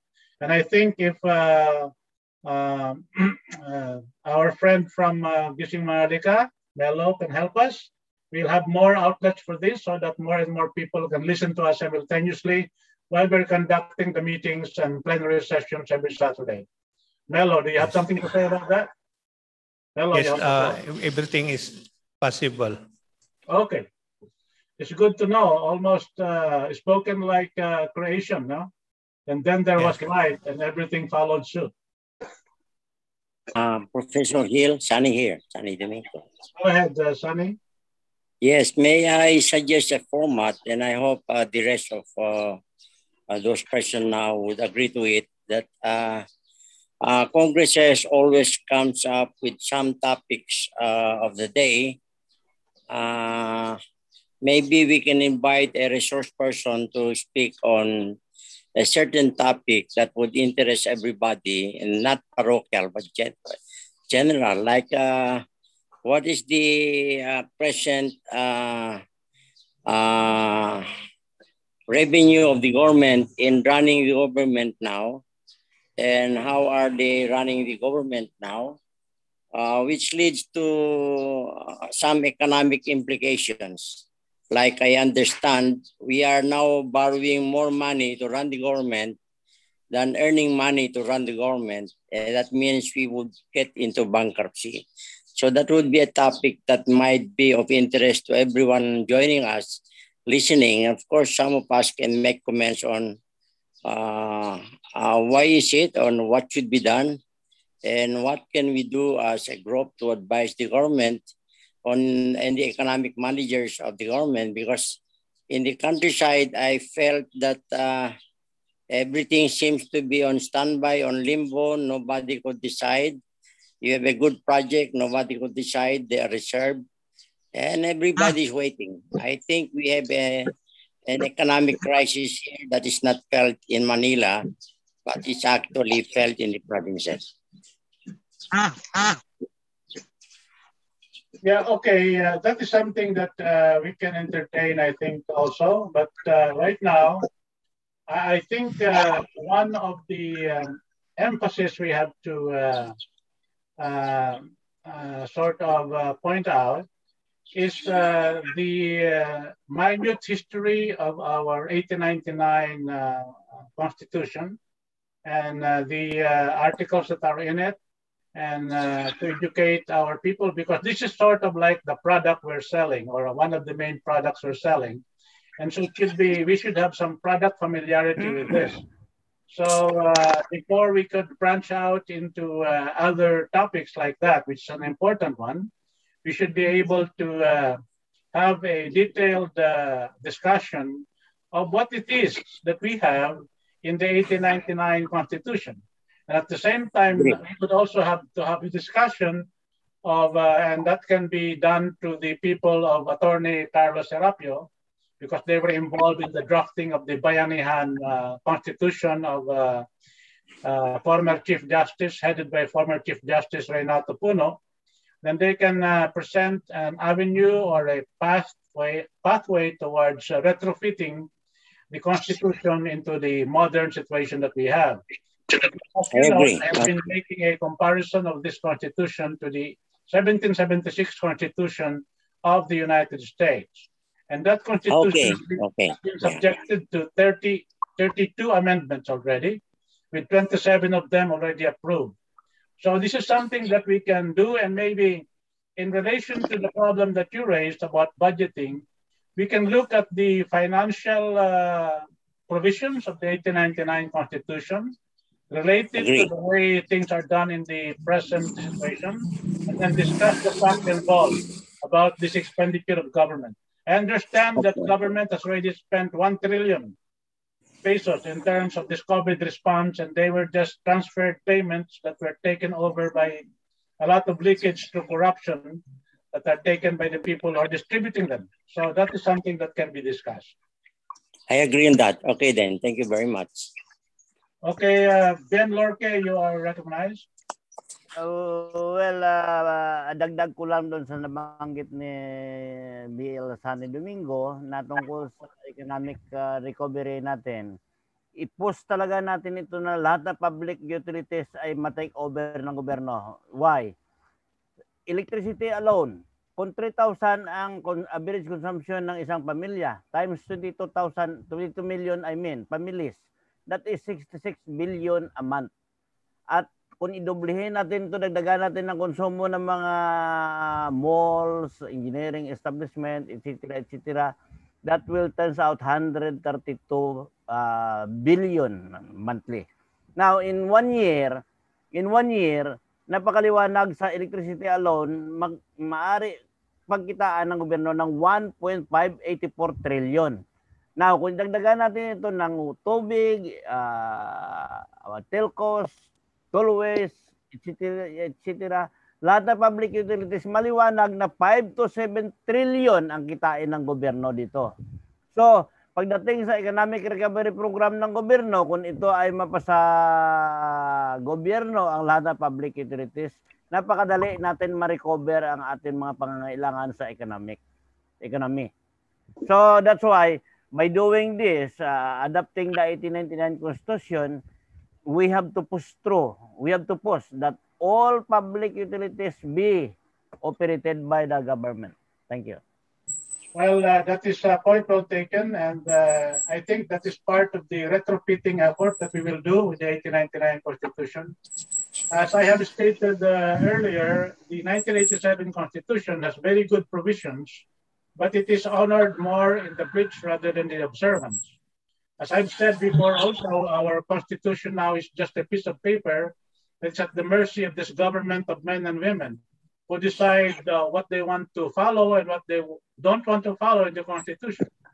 The things that are not in the Constitution, they do, like the constructive resignation of ERAP that was invented by a rogue Supreme Court.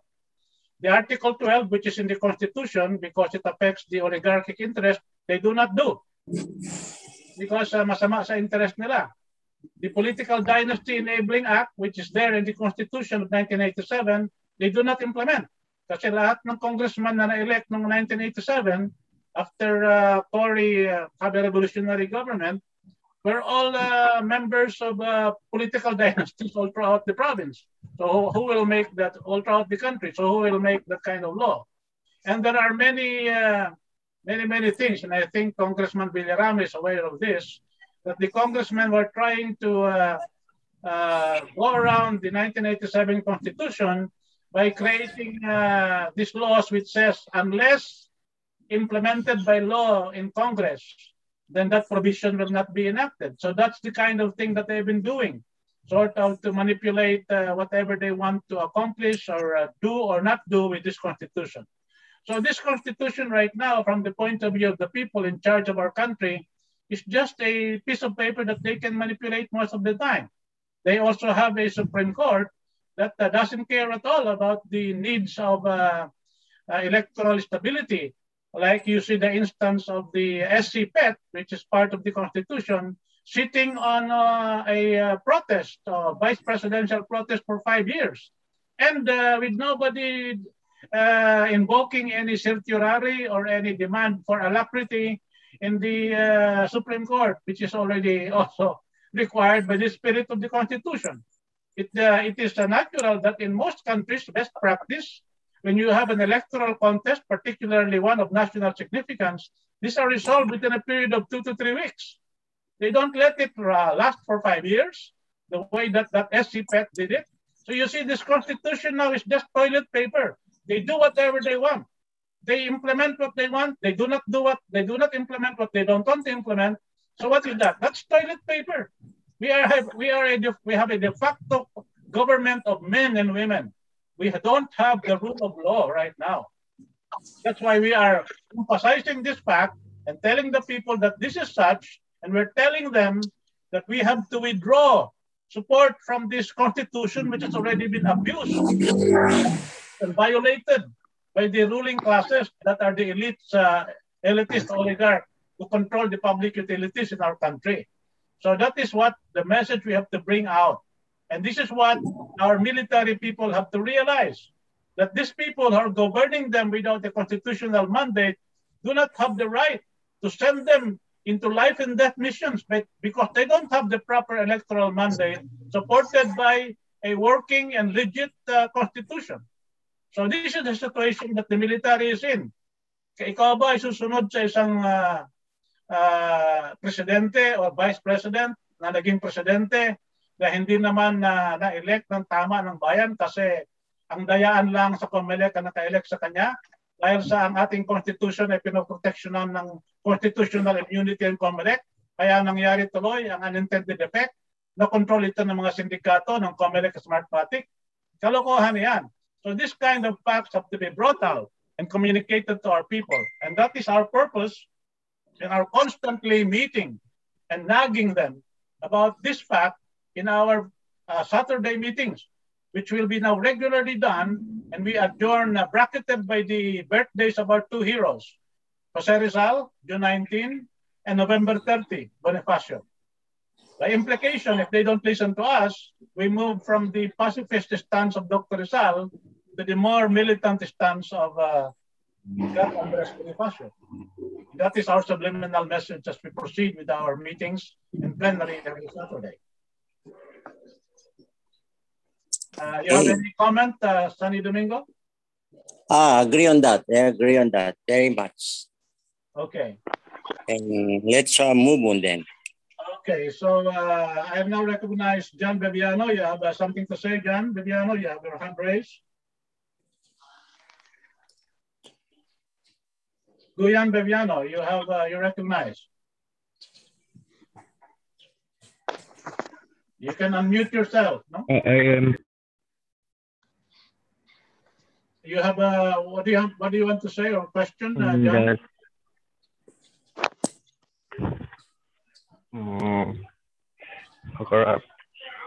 Wait. I am thinking. I'm thinking about what you said. Go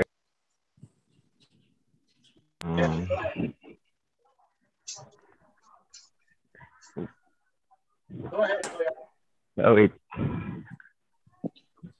What is why I think if the 1987 Constitution is broken, why the broken Constitution is still in effect to the other today? That is precisely what I am questioning. We have the same question. Okay. May I suggest then, no, I think we should also do the People's Initiative as being planned by the GM team on this move, so that the people can be aware of our nation's with regard to this broken constitution. Okay, you have a question, Giancarlo. What is your question? You recognize? I am suggesting that we should do the People's Initiative. Yeah, that could take some doing, that would take some resources. So your suggestion is well taken. People have to do that, but malaking gastos yan. A lot of effort. But we will do it as soon as we have the critical mass to support it. That's why we have to have more people joining us every Saturday so that we can get groups of people that may be able to assist us logistically in doing such a people's initiative. So you can suggest, and everybody can suggest something, but if we don't have the capability to do it, we cannot do it. And the capability will happen once more and more people join us. Yes. So the important thing right now is for us to, I'll be sending you the invite for June 26, and as suggested by Kasani Domingo, that we send this out to 10 more of your contacts, contact them personally, talk to them by PM or by messenger phone, and convince them to join us next Saturday on June 26. So every Saturday, we try to end the meeting with that kind of injunction for the new attendees to also invite 10 more of their acquaintances and links, so that by the next meeting on July 2, then we will have more. We'll always be multiplying our attendance and membership by a multiple of the present attendance. And that is the suggestion of Kasani. We will be 100 by next meeting. So we'll try to do that. So I'll be sending you after our adjournment at this time, because I know most of you may be already hungry and going to your lunch. Unless there are any more suggestions, I will be adjourning the meeting in the next 5 minutes. Suggestion ko lang kasi hindi ma-share ngayon itong Zoom meeting natin, gawa na comment lang at saka like. So I suggest na kung ma-public natin ito para ma-share natin sa mga Facebook group, mas maigi. Thank you. I think you can share it to my Facebook page. It's there, it's shareable, together with what is right now also in the page of the Shadow House of Representatives page. And of course, you can go to the YouTube channel where it is being live streamed also and share it from there. The 1899 Congress YouTube channel. But I think Melo can have a better system for us by next meeting. Actually, nasa chat natin yung link sa YouTube na live. Ganun ba? Okay, that's good. I don't know how to i-click para ma-share. Very much, yeah. Okay. So, anybody else with any comment before we go? Before we go to lunch and break, and then meet again on Saturday, June 26. Okay, hearing none, I declare the meeting adjourned. All right, thank you. Thank you very much. Thank you very much for your attendance, and I hope to see you again this Friday. Oh, Congressman Villarama, you have to say something? Ask to unmute yourself. Or just saying bye-bye. I would like to thank everybody for attending. Okay. This is a start, okay? This will succeed. Succeed. Yeah. Very good. Okay. Maraming salamat sa lahat. And I hope to see you again next Saturday with your own 10 people in tow. Okay? Kailangan may kasama na kayong barkada. Hindi lang isa. All right. Thank you very much. And I'll be ending the meeting now. Buhay.